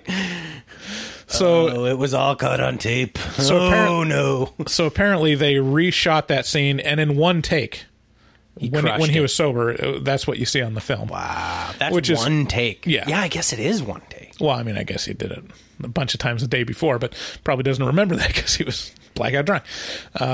But yeah, it's that scene, that monologue is basically the most compelling moment of the whole film. It's one of the most compelling moments in movie history. Yeah, just like he recounts the whole story and then just really communicates the terror of what a shark is and what it can do. The horror. 1,700 and seamen went in the water. It's 1,100. 1,100? Yeah. 300 came out. 300 came out. Yeah, it's unbelievable. It's such an incredible, and those you can go buy books written by people who survive such things, and they're very, very similar, and they're great books. But that line about the eyes is the best part. Lifeless eyes, black eyes, like doll's eyes. That's my Robert Shaw impression. That's a good Robert Shaw impression. So yeah, and then it just it just progressively gets worse, and the shark progressively like breaks down the boat because it just cannot handle the girth, you know, much like my wife's first night of marriage. No. Not at all. That was a well. Is that it? And that really like it builds up the dread because the boat starts sinking, you know, and probably the most iconic scene is, and it's very much like a thing where you kill the most competent character, right? Like the one that you think can handle this, right? They die. So like in Deliverance, you get Burt Reynolds getting shot by an arrow, and he's like, "Oh fuck, I'm completely useless now." Yeah, and he's like a liability. Guess we're all getting fucked in the ass now, huh, boys? Practice up your squeal. And then, so yeah, it shows Quint getting eaten by the shark, which holds up completely. Yeah. No matter how ridiculous that shark looks and how fake it looks, like it's just a robot chomping down, whipping people around by their torso in like a way that gives their neck a little bit of whiplash. Right. It's rough to watch. Right. Yeah. And just the blood and like the spurting from the mouth, it's so effective. Is that a raincoat? Yes, it is. I never buy like memorabilia stuff or like action figures, even though I really think they're cool and want to. Mm-hmm. Like, I think the most I've gotten was like I got a C-3PO and a R2-D2 once. You know, okay. Of course, took them out of the package because I'll play with them. Got to play with them. But one of these things that I saw that I'm almost like, man, that was so cool. I wish now that I wish I would have bought it because it would have looked awesome.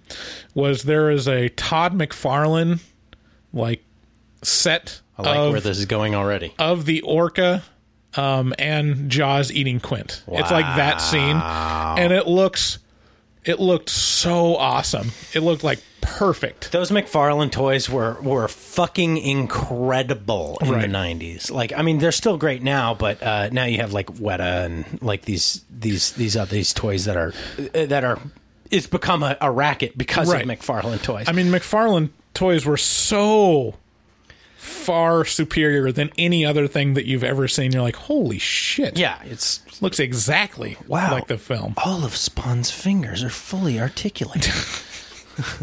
But I remember seeing that set. I'm like, God damn, that's so cool. Because it's such an iconic scene. The Violator's jaw is 4 inches long. I think the one nerdy thing that I still like am pretty unapologetic. Yeah, the one nerdy thing you still like.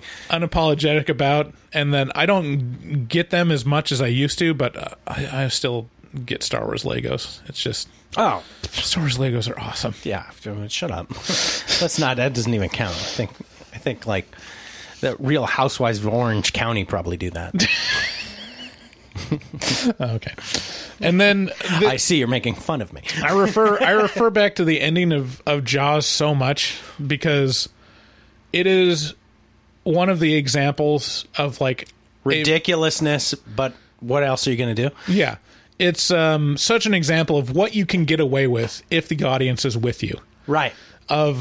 Throughout this whole movie, it's this, not even a slow burn, but it's ramping it up successively of showing how intimidating and how powerful and how unbeatable this shark is, to where everyone's like, fuck, what are we going to do? Shark. And another example of setup payoff, where they're like, oh no, the air tanks, it hurt my foot. Yeah, and then later on it becomes why are you bringing those spendy toys on here? Yar, har, har. And the ending of Jaws is literally an explosion. Right, it's like the most Michael Bay-ish ending of like, all right, if you were to put like a 20-year-old bro on this film, like how would they end this movie? Well, of course you just blow up the shark. Blow it up. But for some reason it's the perfect ending, and everyone's like, that's not ridiculous, that's that makes perfect sense. That's exactly how it should end. Yeah, I mean, so when you see movies where you go that it was great until the ending, that's indicative that it wasn't great until the ending. It means that you weren't bought into it, so you didn't buy the ending. So, interestingly enough, if you put, what did you say, a 20-something-year-old male into... I mean, Spielberg was like 25 when he did this movie. Well, how should we end it? Let's blow it the fuck up. Woo! Yeah, so it's Jaws. It's great. If you haven't seen Jaws, like it's so weird. I'm getting so old now to where like it's hard to even watch movies now because they're like, oh, well, I like this movie better. But they're all like 20 years old now. And that's not even like an old film to me. This is the trap that quote unquote old people fall into. It's one of those things where I would see which is they lose their luster for the new, right, and they lose their hope. You know, it really what you're describing is you've lost hope in new movies being able to do it better, right? And for some reason it's not something that happens to me. I'm always looking for the next song that's going to just make the hackles rise. I'm always looking for the next movie that's going to scare the shit out of me. And because I have hope, that's why I don't become old person-y like you. Right. I'm not all the way there yet, but I get it. Yeah, you're feeling I'm feeling like, oh, maybe it's... Am I so out of touch? No, it was the children. Who are wrong. So, like, for example, I remember on my mission visiting this person. He was an old dude, and he was retired and he just stayed at home. Every time we visited him, he was watching like a John Wayne movie. This is my dad. He never stops watching Westerns. Basically, all that he did was just like, I mean, why watch a new movie?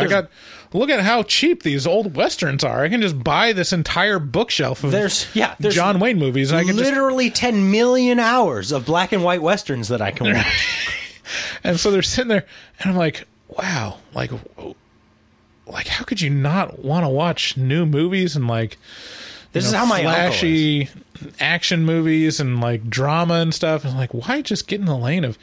And then I realized like I'm starting to get there. It's like, well, maybe I could just rewatch, Fight Club again, or like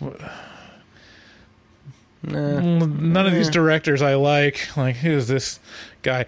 Which is like a very tempting thing to go into because you get distracted by other things. I mean, I've got a family now. It's so hard to like find time to watch movies now, where it used to be all I did. Yeah, and now pretty much. The only movies I watch are for this podcast. Hard to find an hour a month in which to get funky. But I'm not quite there yet because I still have hope and I still come across like fantastic movies. Right. And, even in the horror genre with this podcast. Somewhat related to this, I'm excited for Aronofsky's new film, The Whale. Right. Oh my God, that looks so good. Yeah, so it's probably still in pre-production. I don't think it's even started yet, but the news came out. I think I saw a trailer for it. Really? Maybe. Maybe I didn't. I've just heard the first inklings of it, so I'm kind of out of touch. I used to be so in touch with movie news and stuff. I'd know what movies are coming out for like the next 3 years. Yeah. But Aronofsky's new film, The Whale, and it's starring... Who was it? I don't know. Fuck, who was it? Who that was attached to it? Brendan Fraser. Brendan Fraser, that's right. Oh, it's not an ocean movie. Right, It's about a... Big fat man. Big fat man. Great big fat man? Yeah, well, she's a great big fat person. So hugely morbidly obese man that's homebound, like, finds his stepdaughter or something, and then she just berates him. Oh man, it looks devastating. Yeah, it looks great. Yeah, pretty much anything that Aronofsky or Paul Thomas Anderson or Coen Brothers or what was the other one that I always go back to? Like, I mean, I guess Nolan now. Christopher Nolan, yeah.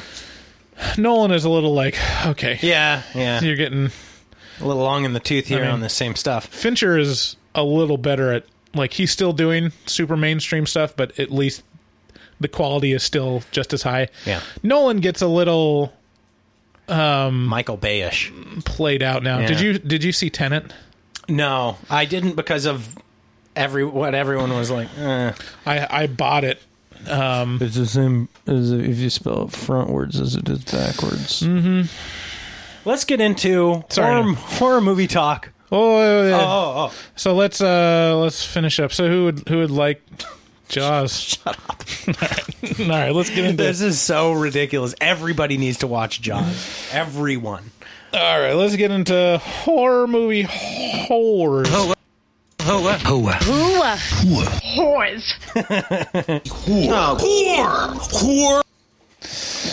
Okay, horror movie horrors is where we check our voicemail from our listeners, which we call horrors because we have no respect for them.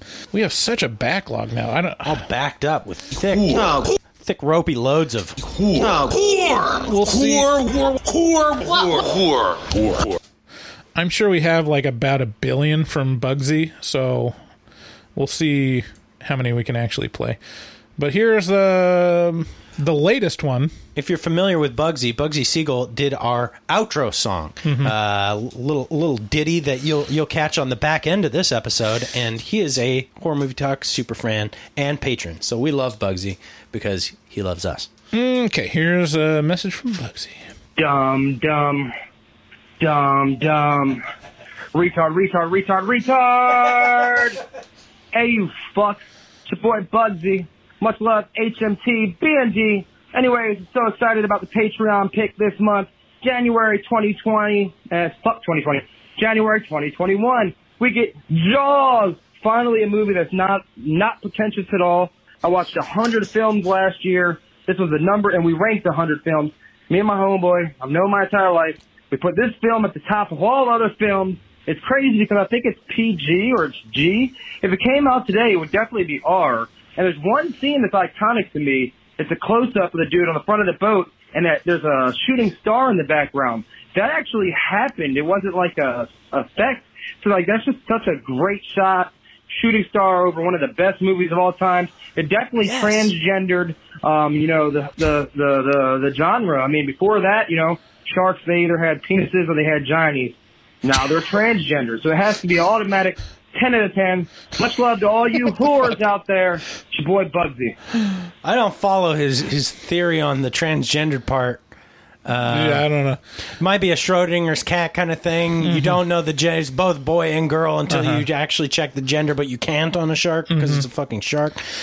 But did you catch the shooting star in the background while he's chumming the waters at night? Yeah, I think he was like oiling his gun or something. But yeah, that was a real shooting star. Yeah, it was oiling his gun. It was a real shooting star. I had never noticed it before because every iteration of Jaws I had ever seen before this one was low quality VHS, not remastered. Right. And it was just grainy enough that I couldn't make it out. But this one, I was like, what the fuck was that? Yeah. What was that? Red streak going right across the whole screen behind his head, perfectly in frame. Right. And it looks so fake. It looks so fake. It looks like, goddamn, he's prepping us for E.T. or something. It really did look like he was prepping us for, like, Close Encounters. Right. Yeah, and it was real. What were the pantomimes you were doing while... Oh, I wanted you to play the Show Me One Titty drop because in this we got one titty. Yeah, we did get one titty. One titty out of Jaws. Yeah, and he does make a good point. It was PG when it was released, but if it was released now, it'd be rated R. Shut up. Okay, next caller.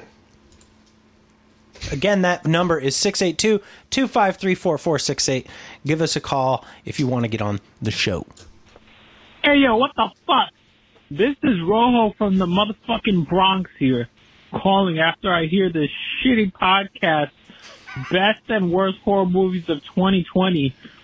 And I'm here because I'm pissed off yet again at Horror Movie Talk Whores segment for what was it, the best fucking game or something, and you gave it to Glittercore.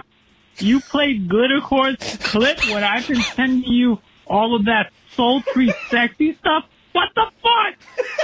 So because of that, best co-host of Horror Movie Talk is going to David's mom, because she's the realest one. Fuck you guys, but I still love you all. She's the realest one. Oh, my mom was so amped up to hear about she was like, the win. Oh, that's nice. They're so nice. She's like, oh no, they're just being nice to me. I was like, yeah, well, I mean, I did kind of go to bat for you, but yeah, Rojo. Oh man, he's right, but he doesn't have. I mean, even I'm sure by Rojo's own standards. Big tits and a tiny vagina wins. Right. I mean, in his tastes. I mean, Rojo, Bugsy, they are like the standard voicemail leavers and bring the fire every time. Oh yeah. But really, if you want to show the value that we can get out of the voicemail, I'm sorry, Rojo, but big tits and a tiny vagina is like, that is such a perfect drop. I really did. Such a perfect moment of someone being a little more inebriated than they probably wanted to on the voicemail. Which we encourage. Yeah, if you're going to leave a voicemail, take like at least 3 drinks before you call. Get a gallon of PCP and just go to town. David, the pedals make it move more. So, I mean, it was tough competition, Ro. I'm sorry. It's rough. Doing a lot of PCP? I got a gallon. Sure do. Here's a voicemail from Elizabeth. Hey guys, it's Elizabeth with an S. I'm just calling because I was listening to your best of, worst of 2020. Just the one category I wanted to discuss was where we chose worst movie of the year, which was Gretel and Hansel. Personally, for me, I'm only speaking for myself why I chose it. I chose it because I remember the trailer being a little misleading. It kind of geared towards, like a really scary horror movie. And then watching it, I was just a little disappointed with, the creepy factor was okay, but, obviously aesthetically, yeah, it was really good looking. The set was awesome. The actors were great, except for Hansel. He was kind of annoying. I did not like that little kid. But the girl was awesome. The story, I just wasn't really about it. That's the reason I chose it. I think that I chose it because that was the one I was the most disappointed in. I was expecting a lot better, and it was just pretty terrible. So if I had known the host was on that list, which I did not see it before, I would have chosen that, though, because that movie is a pile of garbage. So. Right. Anyway, see you later. Thanks. Yeah, first of all, let's get one thing straight. The host blows. And you blow. That was one we're most split on. I gave it a 9. Yeah, I love that movie. 4. That was such a boring movie. It's such indicative of 2020. An hour, and it was still garbage. So yeah, the actual worst movie that was chosen by the Academy was Rats. Oh, what? Yeah. Oh. In the actual episode, it was Rats. But separate from the Academy, we put a poll on Facebook, and the one that was voted for was Gretel and Hansel, which won with the fan. Yeah, it was a popular choice for worst movie among our fans. And I just think they must not have seen some of the other movies, because that was not the worst movie of the year. No, it was by a long shot. Yeah, it was actually a pretty entertaining movie, in my opinion. But I mean.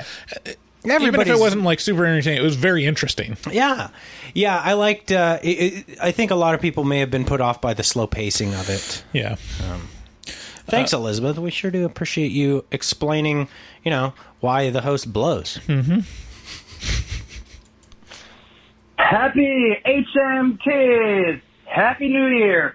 Fuck 2020 in the ass with one of those things from Seven that's like a blade on a dildo. You don't really see it. It's off screen. Anyways, it's your boy Bugsy Siegel, and I just watched that Terror Train recently. I think I saw it on Prime for free. I saw, an 80s movie, rated R, horror, Jamie Lee Curtis. It looked like it had decent reviews.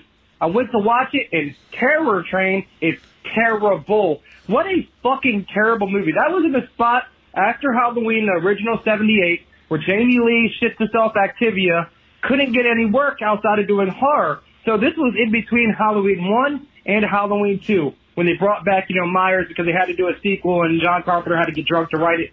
Anyways, what the fuck were they thinking with this fucking movie? This movie is terrible. It is on the level of I hate it. I hate it so bad. I almost had to burp, which would have been perfect for this podcast. Anyways, I hated this fucking movie so bad. It is terrible. It was a waste of time. If I could set the new year back and go back to 2020, it was that bad. No, it wasn't that bad. This movie fucking sucks. It blows dick. And he goes on like that. So he didn't like Terror Train. I mean, I can't say I blame him. It was not a good movie. Yeah, I'm going to be in agreement on Bugsy on this one. Like, Terror Train was probably like one of the least enjoyable watches of the year. Yeah. Just capping off the year with a pile of shit. But it was interesting for a couple different reasons. You know, it had Jamie Lee Curtis in there, and yeah, it's not interesting enough for me. A compelling party that would have been fun to attend. Sure. Also, there were some nice boobies. Not that I'm into that kind of thing. I'm totally sexless. I'm not interested in sex. Hello, this is Rojo from the Bronx, calling yet again. And today I just wanted to issue a testimonial to anyone who is listening for the first time, and to any sponsors that might be listening, or any future sponsors that want to listen to the show. As a longtime listener, I feel that Horror Movie Talk, quite frankly, doesn't get the appreciation nor the attention it deserves. And as a strong, independent man who also identifies as a queer, but who is also cisgendered and multiracial, yet quite pale and white presenting, this podcast truly provides an escape for me from my day-to-day troubles and the oppression that I face, not only from the white cisgendered men that run the country, but also the patriarchy. This podcast has provided me a medium to express all of the deep and dirty things that I'm feeling inside that I just can't talk to anyone about. The segment Horror Movie Talk Whores truly feels like it was made for me, a fan for the fans. So anyone listening, oh, please disregard that. I'm also an essential worker at a hospital. Disregard that alarm there, that siren. So anyone listening who feels this podcast might not be for them, you should probably listen to another horror podcast that will be a bit more accepting of your insecurities that you, as an oppressor, feel. Thanks, guys, you dirty fucks. There it is. If you're also an oppressor who doesn't like oppressing people, then you should go elsewhere. Oh, yay, David! Yay! Yay! Man, Rojo really has quite the list of of qualifiers at the beginning of his name. Yeah. You know, he's multiracial, white presenting, queer, but also cisgendered male.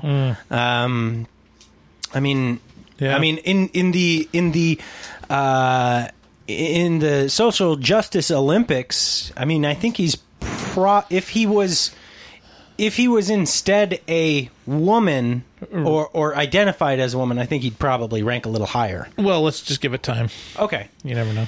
Yeah. I mean, we got a real rainbow coalition of listeners just represented in Rojo. Yeah. From the Bronx. Exactly. Here's one from someone we haven't heard from before, Shelby. Hi, guys. This is Shelby. I'm from Chicago. I'm a new listener. I started listening to you guys this year. The first episode I listened to was the Hellraiser one, and that pretty much got me into you guys. I just wanted to say that you guys are awesome, and just keep doing what you're doing, and I look forward to more episodes in the future. Okay. Bye. Oh, that was nice, Shelby. Thanks. I guess it's a bad time to announce that we're going to discontinue the podcast, not do anymore. No. Yeah, we'll be doing it. Thank you so much for calling, and it really helps out hearing people that actually like it. It's hard for me to believe that people... I know. I can't. My self-esteem won't allow me to accept it. It just makes me feel weird. Because we're just sitting in this room, like, talking to each other. We don't really... Right. Yeah. It's a weird... Here's another one from Elizabeth. A really dirty room. Yeah. Well... Hey guys, it's Elizabeth. I haven't really called or been on Facebook for a while because my line of work is busy during the holidays. I hope you guys had a very nice holiday. The reason I'm calling is because I was listening to the Hellraiser video and you guys were talking about your favorite non-horror movie. movies, and it got me thinking, was there a movie when you were younger or even as an adult that like freaked you out or scared you that was unintentional? So for example, mine was Indiana Jones and the Temple of Doom. Absolutely love the Indiana Jones movies, but Temple of Doom, man, that thing really freaky, especially watching that as a kid. I think that's actually the movie that got me really into horror movies as a kid and even now as an adult. So, well, I hope you guys have a nice day, have a nice holiday, and be safe, and see you later. Bye. Another Spielberg movie. Bye. Thank you for calling, Elizabeth. Yeah, thanks, Elizabeth. Yeah, Temple of Doom has some great sequences in it, like where he's pulling out the fucking heart from a guy's chest. Okay, like Temple of Doom is a horror movie. Yeah, it just is. But no, I know what you're talking about. I love this question because I'm constantly thinking about like getting my kids into the things that I got into to try and give them a similar trajectory, because I'm so pleased with my entry into horror. It almost like I don't know. When I try to show my kids anything scary, they just run out of the room. Like even if it's like Pixar, and it's just like the tension is heightened, they are out of the room. My girl will sit there and fucking like, whoa. She'll sit there and be like, oh fuck, and I'll be like, is this too scary? And you'll see her pause and be like, no, we have to keep watching this, and then you pay for it on the back end because she's like, I'm fucking terrified. But, yeah, no, actually another Spielberg film, Jurassic Park. Yeah. Fucked me up. I was into dinosaurs so hard. And how old were you when you saw Jurassic Park? That feels like It's 92, man. 92. So I was, I guess I was 8. Yeah. 8 years old. But so I have a whole list of these. So The Adventures of Mark Twain, which was a claymation movie that was fucking alarmingly weird. Yeah. If you guys, the devil scene is like iconic. Yes. If you have not seen The Adventures of Mark Twain, it's fucked up. It's 1985, and it's not what the title implies at all. The Labyrinth, a lot of Jim Henson, so The Labyrinth and The Dark Crystal. A lot of anime that I, for some reason, was able to get my hands on at like 6, 7, 8 years old. Really? So like Ghost in the Shell and Akira. Like I watched these movies like almost as they came out somehow. I think we had HBO on our satellite dish. Okay. So yeah, I have a lot of these non-horror horror movies that really, really informed my... The Labyrinth is still one of my favorite movies ever. Yeah, I mean, for me, it's hard to remember them, but like the two that come to mind is, Labyrinth just is this weird... It's not even super scary. It's just like, oh, wow, this is wrong. Yeah. Because it shows like the fairies and they're like vermin. Yeah. The guy and he's spraying, killing them, and killing the they fairies. bite you, and it's like Jesus. Yeah. And that's just dirty. The other one the one that I can definitely point to of like, whoa, this is too much for my little mind, to where it's like embedded. Yeah. Is Return to Oz. Yes, I just recently watched that. That's on Disney Plus. Is it? Yeah, it's on Disney Plus with Veruca. Or not Veruca. Yeah, is that the little girl who played Veruca? No, it's not. It's the girl from The Waterboy. What's her name? I have no idea. Oh, okay. Anyways, yeah, I mean that scene with what was it? The queen that could change heads. Ozma. There's like a hall full of like different heads. Yeah, Ozma. And that is frightening. Yeah, that one's from 1985 as well. And I'm thinking of Fairuza Balk. Not Veruca Salt. Fairuza Balk, who was Dorothy. Yeah, and was she Dorothy in it? Mm-hmm.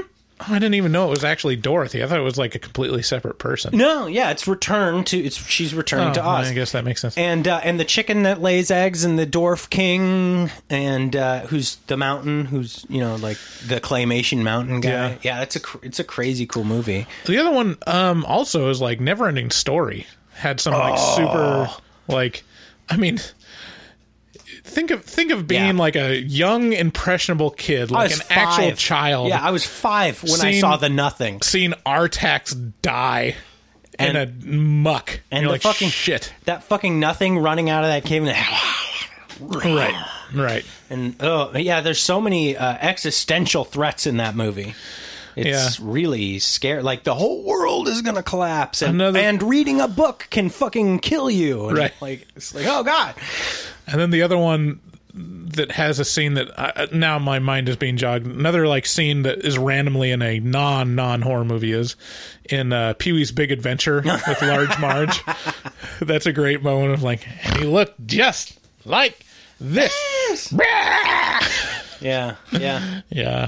And like later, like a lot of Tim Burton stuff kind of had. Edward Scissorhands was pretty alarming to see just visually. It was like, man, I should go back and watch Edward Scissorhands. Oh yeah, I don't think I've watched that as an adult. Vincent Price, man, Vincent Price. Yeah. Anyways, that's it's interesting to see what gets people into horror. Hi, my name is Lauren. I'm from Michigan. I'm calling because I'm listening to your 7 episode. And although your message saying that I might be mocked... What? Oh, sorry. That was a long pause. My cat. Sorry. Mocked. And now I for sure will be on a future episode. That kind of deterred me. But then I thought, you know what? It's okay. So I wanted to say, I agree with whoever said that 7 is not a horror film. And forgive me, I don't know your names. This is my first time ever listening. That was Bryce. I stumbled upon you. And I think 7 is a thriller. Definitely not a horror film. Definitely not? And or definitely? That is definitely all I have to not. Say. Mock away. See, but we've both said consistently that thrillers fall under the veil of horror. Especially I'd say thriller horror falls under the umbrella of thriller. What? Yeah. You're fucking retarded. Oh my god. Are you? We've said this before. Thriller is you've said before. No, you have as well. There's recorded evidence of this. Well, yes, thriller is sometimes equated to horror, but really, if you look at the movies that are labeled thriller, it's such a much bigger umbrella. Look, I know you guys think I'm, retarded or whatever.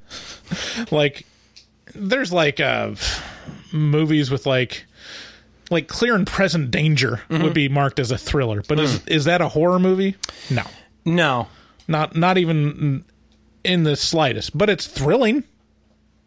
But that's not what thrilling is. Not what's intended by the label thriller.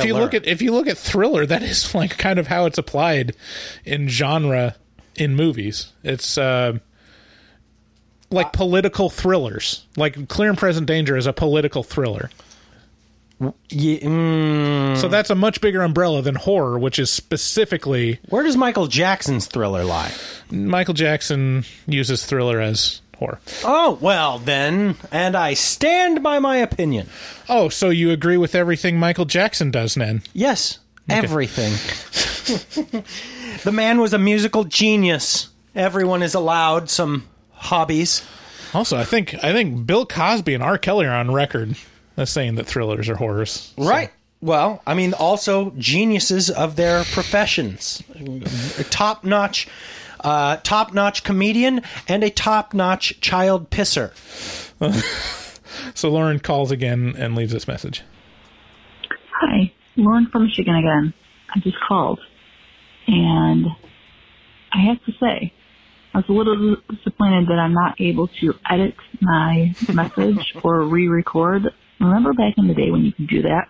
You could press the button, listen to your message, and then if you didn't like it, you could re-record. I'm getting this like flashback from Swingers, how that guy just kept calling and crawling. And although I don't want to seem like him, Jon Favreau's not a terrible person to be like, I suppose. But anyway, at the end of my message, you will hear buttons being pressed. And that is because I was hoping that I could re-record because of my long pause. So anyway, like I said, 7, it's a thriller, not a horror film. But I really am enjoying you guys anyway. All right. Thanks, Lauren. I have a few things to say about Lauren. First of all, she seems like a lady I would like because there's some sadness in that voice. And I appreciate my ladies to be... I like the company of sad people, generally speaking. But also... was it... I think one of the clips from the year in review of our thirstiest moments was you describing Misha, whatever her name is, from It Follows. Yeah. And you're like, I like her because she's sad. Yeah. Wow, this is really telling me something about David. I do. I like people who are glum. Well, that's why you like me. Right. We've stumbled upon it. So if you lose that, I won't like you anymore. I know. So you have to stay sad. Don't worry. Even the antidepressants don't help, so. But even then, Lauren, I'm glad you're not able to edit your message because then you could potentially, change your opinion and have a correct opinion. And I want you to stay on record as being incorrect in your opinions about thrillers. Thank you for enjoying our show. And if, who am I to say what a thriller? I'm just a horror movie reviewer. Mm-hmm. I think there's also, I don't want to be super presumptuous, but I think I get the feeling that Lauren might have had a couple drinks before she called us. No. And I think that happens with especially the women callers. No. On voicemail. No. That's where Glittercore went on record as having big tits and a tiny vagina because she was if someone speaks their truth, now they're drunk? No, I'm just saying like a little bit of like fumbling the phone, weird, awkward pauses going off topic. Lauren, I'm sorry if this is uncharacteristic of who you are, but I get a feeling sometimes with especially the women callers that it takes a couple drinks for them to get into it, which is indicative of my experience with women in general. Wow. Wait, what are you saying? Now we need to delve deep. Let's Me Too Bryce here real quick. Next message. Your compliment was sufficient, Lewis. Hey guys, it's Josh in Canada. I'm listening to the Paranormal Activity 3 podcast, the early release, and David, you just scored this movie a 10 out of 10. Like, you're saying it transcends genre boundaries and deserves to win awards but shouldn't? That's right. Paranormal Activity 3. You are saying that this movie is as good as, on the same level as Alien? Yes. Dude, I think you're fucked out of your gourd if you think that's the case. Anyway, hope you guys are having a good day. Ciao. Canadians always talk big, but then you just go, oh yeah, you're from Canada. And it's just kind of... I'll go on record with agreeing with him here. Like, you gave it a 10 too. I did not. What did you give it? I don't know. I gave it like a 7 or an 8. We're gonna have to check the record on this. Absolutely, because I remember you giving it a 10 out of 10. I was like, what the fuck? See, so first of all, thanks for supporting us. And my Canada comments are obviously frivolous and silly, but this does place a little bit of emphasis on what I've said. Primarily this whole time that we've done Horror Movie Talk, which is it's fucking ridiculous to review and rate horror movies or any movies because you're essentially reviewing and rating preference, your own personal preferences on art, which is totally subjective. And yeah, like while I love Alien, I also love Paranormal Activity 3, and I don't see a problem with it. It does transcend genres for me. This is an impressively made movie that toys with a lot of aspects that of movie making that I enjoy a lot. Does that mean you will enjoy it to that level? No, it doesn't. It's a silly thing to rate movies. Mm-hmm. To give it a score? Yeah, especially rating Paranormal Activity a 10. No. That's extremely silly. I'll tell you what, I'll start a grassroots movement right now. I'll start a Horror Movie Talk movement that says we should change our scoring system to be thumbs up or thumbs down. See it, don't see it. Because I don't know. I do. This is a foundational problem with the scoring system. Yeah. It's just your opinion, man, you know? Yeah, it's funny when I read, I was just thinking about that when I was reading the intro, where every time we explain the scoring, which seems like super redundant, but it's a holdover from like one of the first couple episodes. Yeah.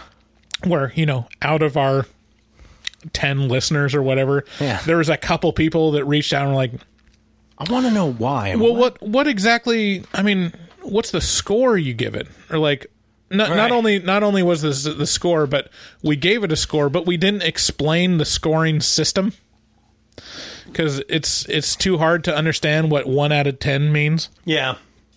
Or like, which it's not, but I mean, there's nuance throughout a scoring system. It's so weird that you have to explain it every time, but you really do, because like you said, it's subjective. It's not inherent. And you have to subjective. Know what you're dealing with. I think we should move to a 1 to 1,000 scoring, and with like decimal points. Why not just move to 1 to 1,000,000 and skip the decimal points? I'd still need the decimal points. I mean, there's too much granularity to deal with. Yeah, I mean, the standard is like 5 stars, and it's like, how can you rate movies on just 5 stars? And I think that's why the thumbs up, thumbs down, see it, don't see it thing works better than the scoring system, is because when you give movies a 5, you've just copped out of telling people whether or not they should watch it. You've just basically said, it's average, and then left them to their own devices. It forces you to draw a line in the sand between movies that they should spend their money on and movies that they shouldn't. Yeah. You have a point. Yeah, because a 5 is a cop-out.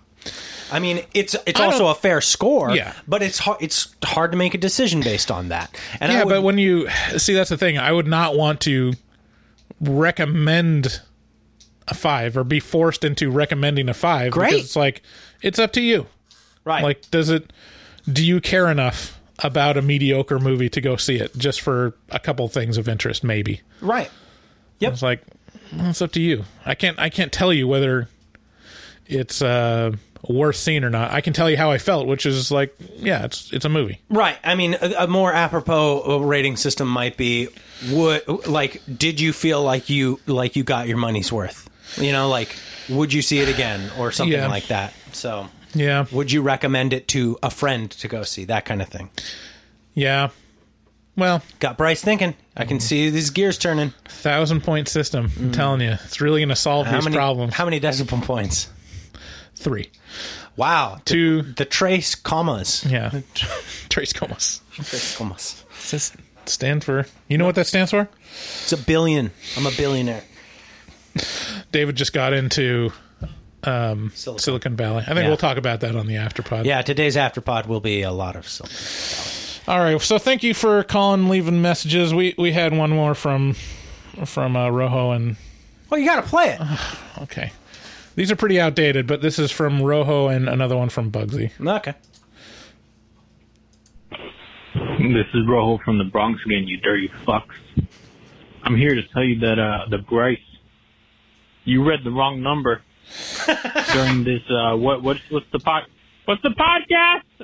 Better watch out. You called out the wrong number for the callback, for the voicemails. I just wanted you to know. That's about it. Fuck you guys. Love you guys. And keep being sexy. Sorry. Well, obviously you found a way to call us, so. Then again, that number is... What's up, you dirty... Number is 682-253-4468. Fucks. This is Rojo from the Bronx calling back again after listening to the Better Watch Out Review podcast, which fucking sucks, but I love you guys. Now here's the question. Marry, F for the kids listening, or kill Santa Claus, but he's a big, thick silver daddy, the Easter Bunny, or an old Dutchman dressed as a turkey.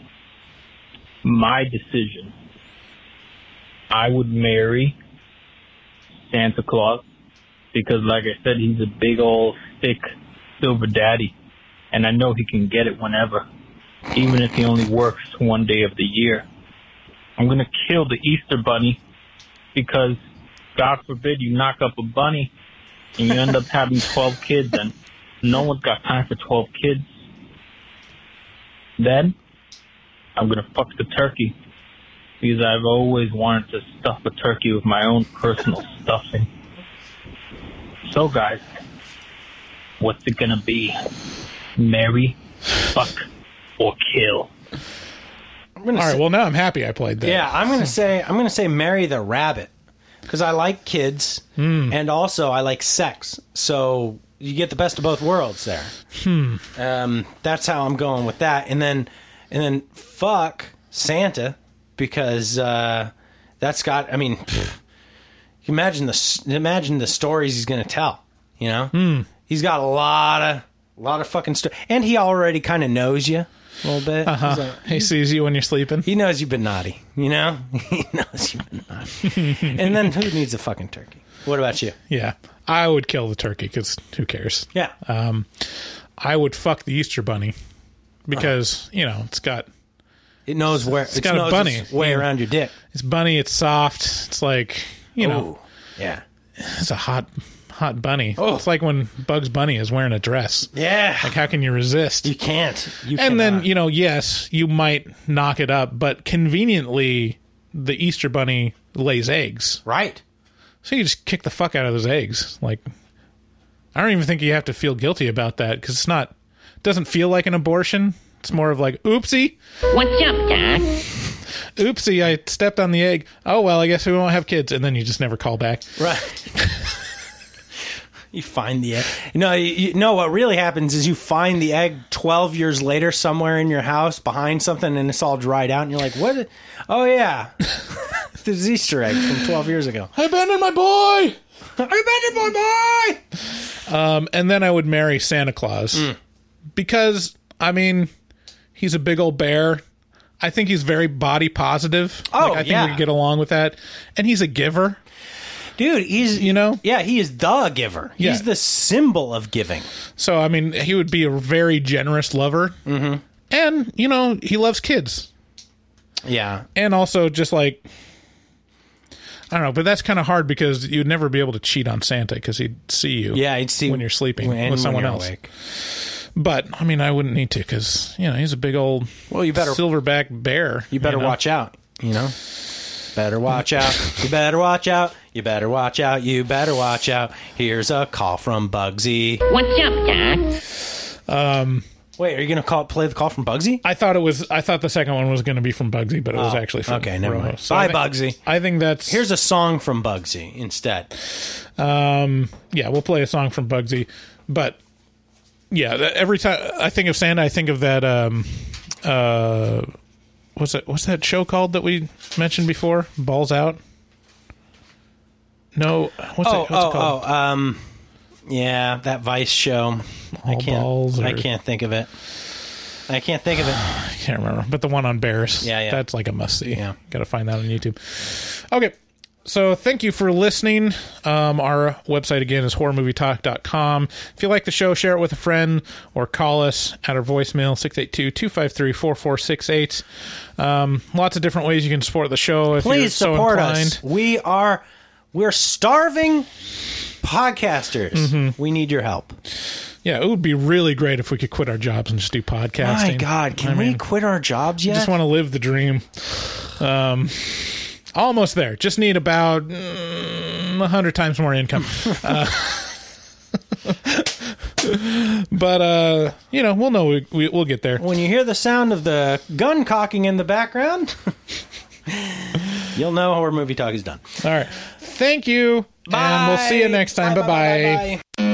Looking for a podcast full of burps and gas, perverted cast, skinny and fat? Look no further. Horror Movie Talk is accidentally funny, begs to donate money, fake sponsors for dummies, and so much more.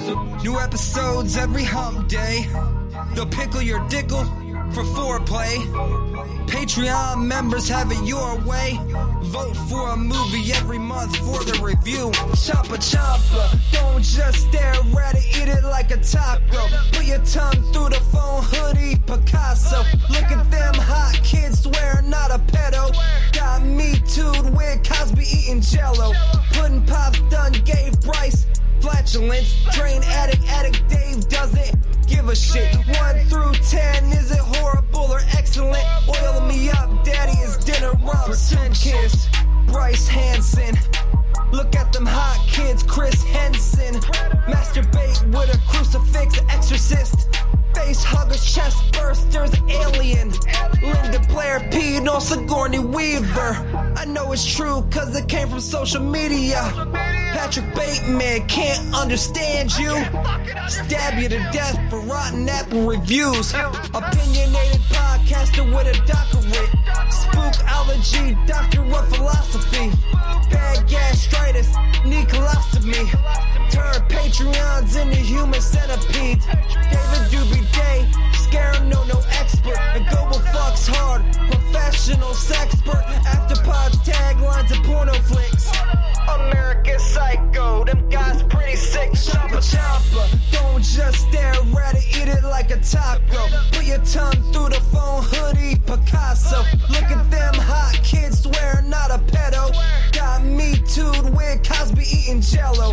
Pudding Pops done gave Bryce flatulence. Train addict Dave doesn't give a shit. 1 through 10, is it horrible or excellent? Oil me up, daddy, is dinner rumps. Nothing good happens in the woods. Always get more than you bargain for. Got a pickle to dickle, machines tickle bitties. Killer on the phone, ain't no Sharon Stone. Vancouver, Portland, Oregon, and organs. Corona, COVID, curse, Lorona. Green River Killer, because reasons. Hallway of poop monster kids screaming. Ain't your ordinary dingleberry itinerary. 30-day shutter and jump scares ain't fucking scary. Time for the spoilers with jokes and tropes. Use their white socks to catch their loads. Just show them one titty, pretty. Paganism you should worship, they Teflon dicks. Pacific Northwest, let them see one breast. Shifty ass, stay spooky, poor man's digress. Bugsy, HMT, horror movie talk. Hold on, they don't like Halloween. Fuck them.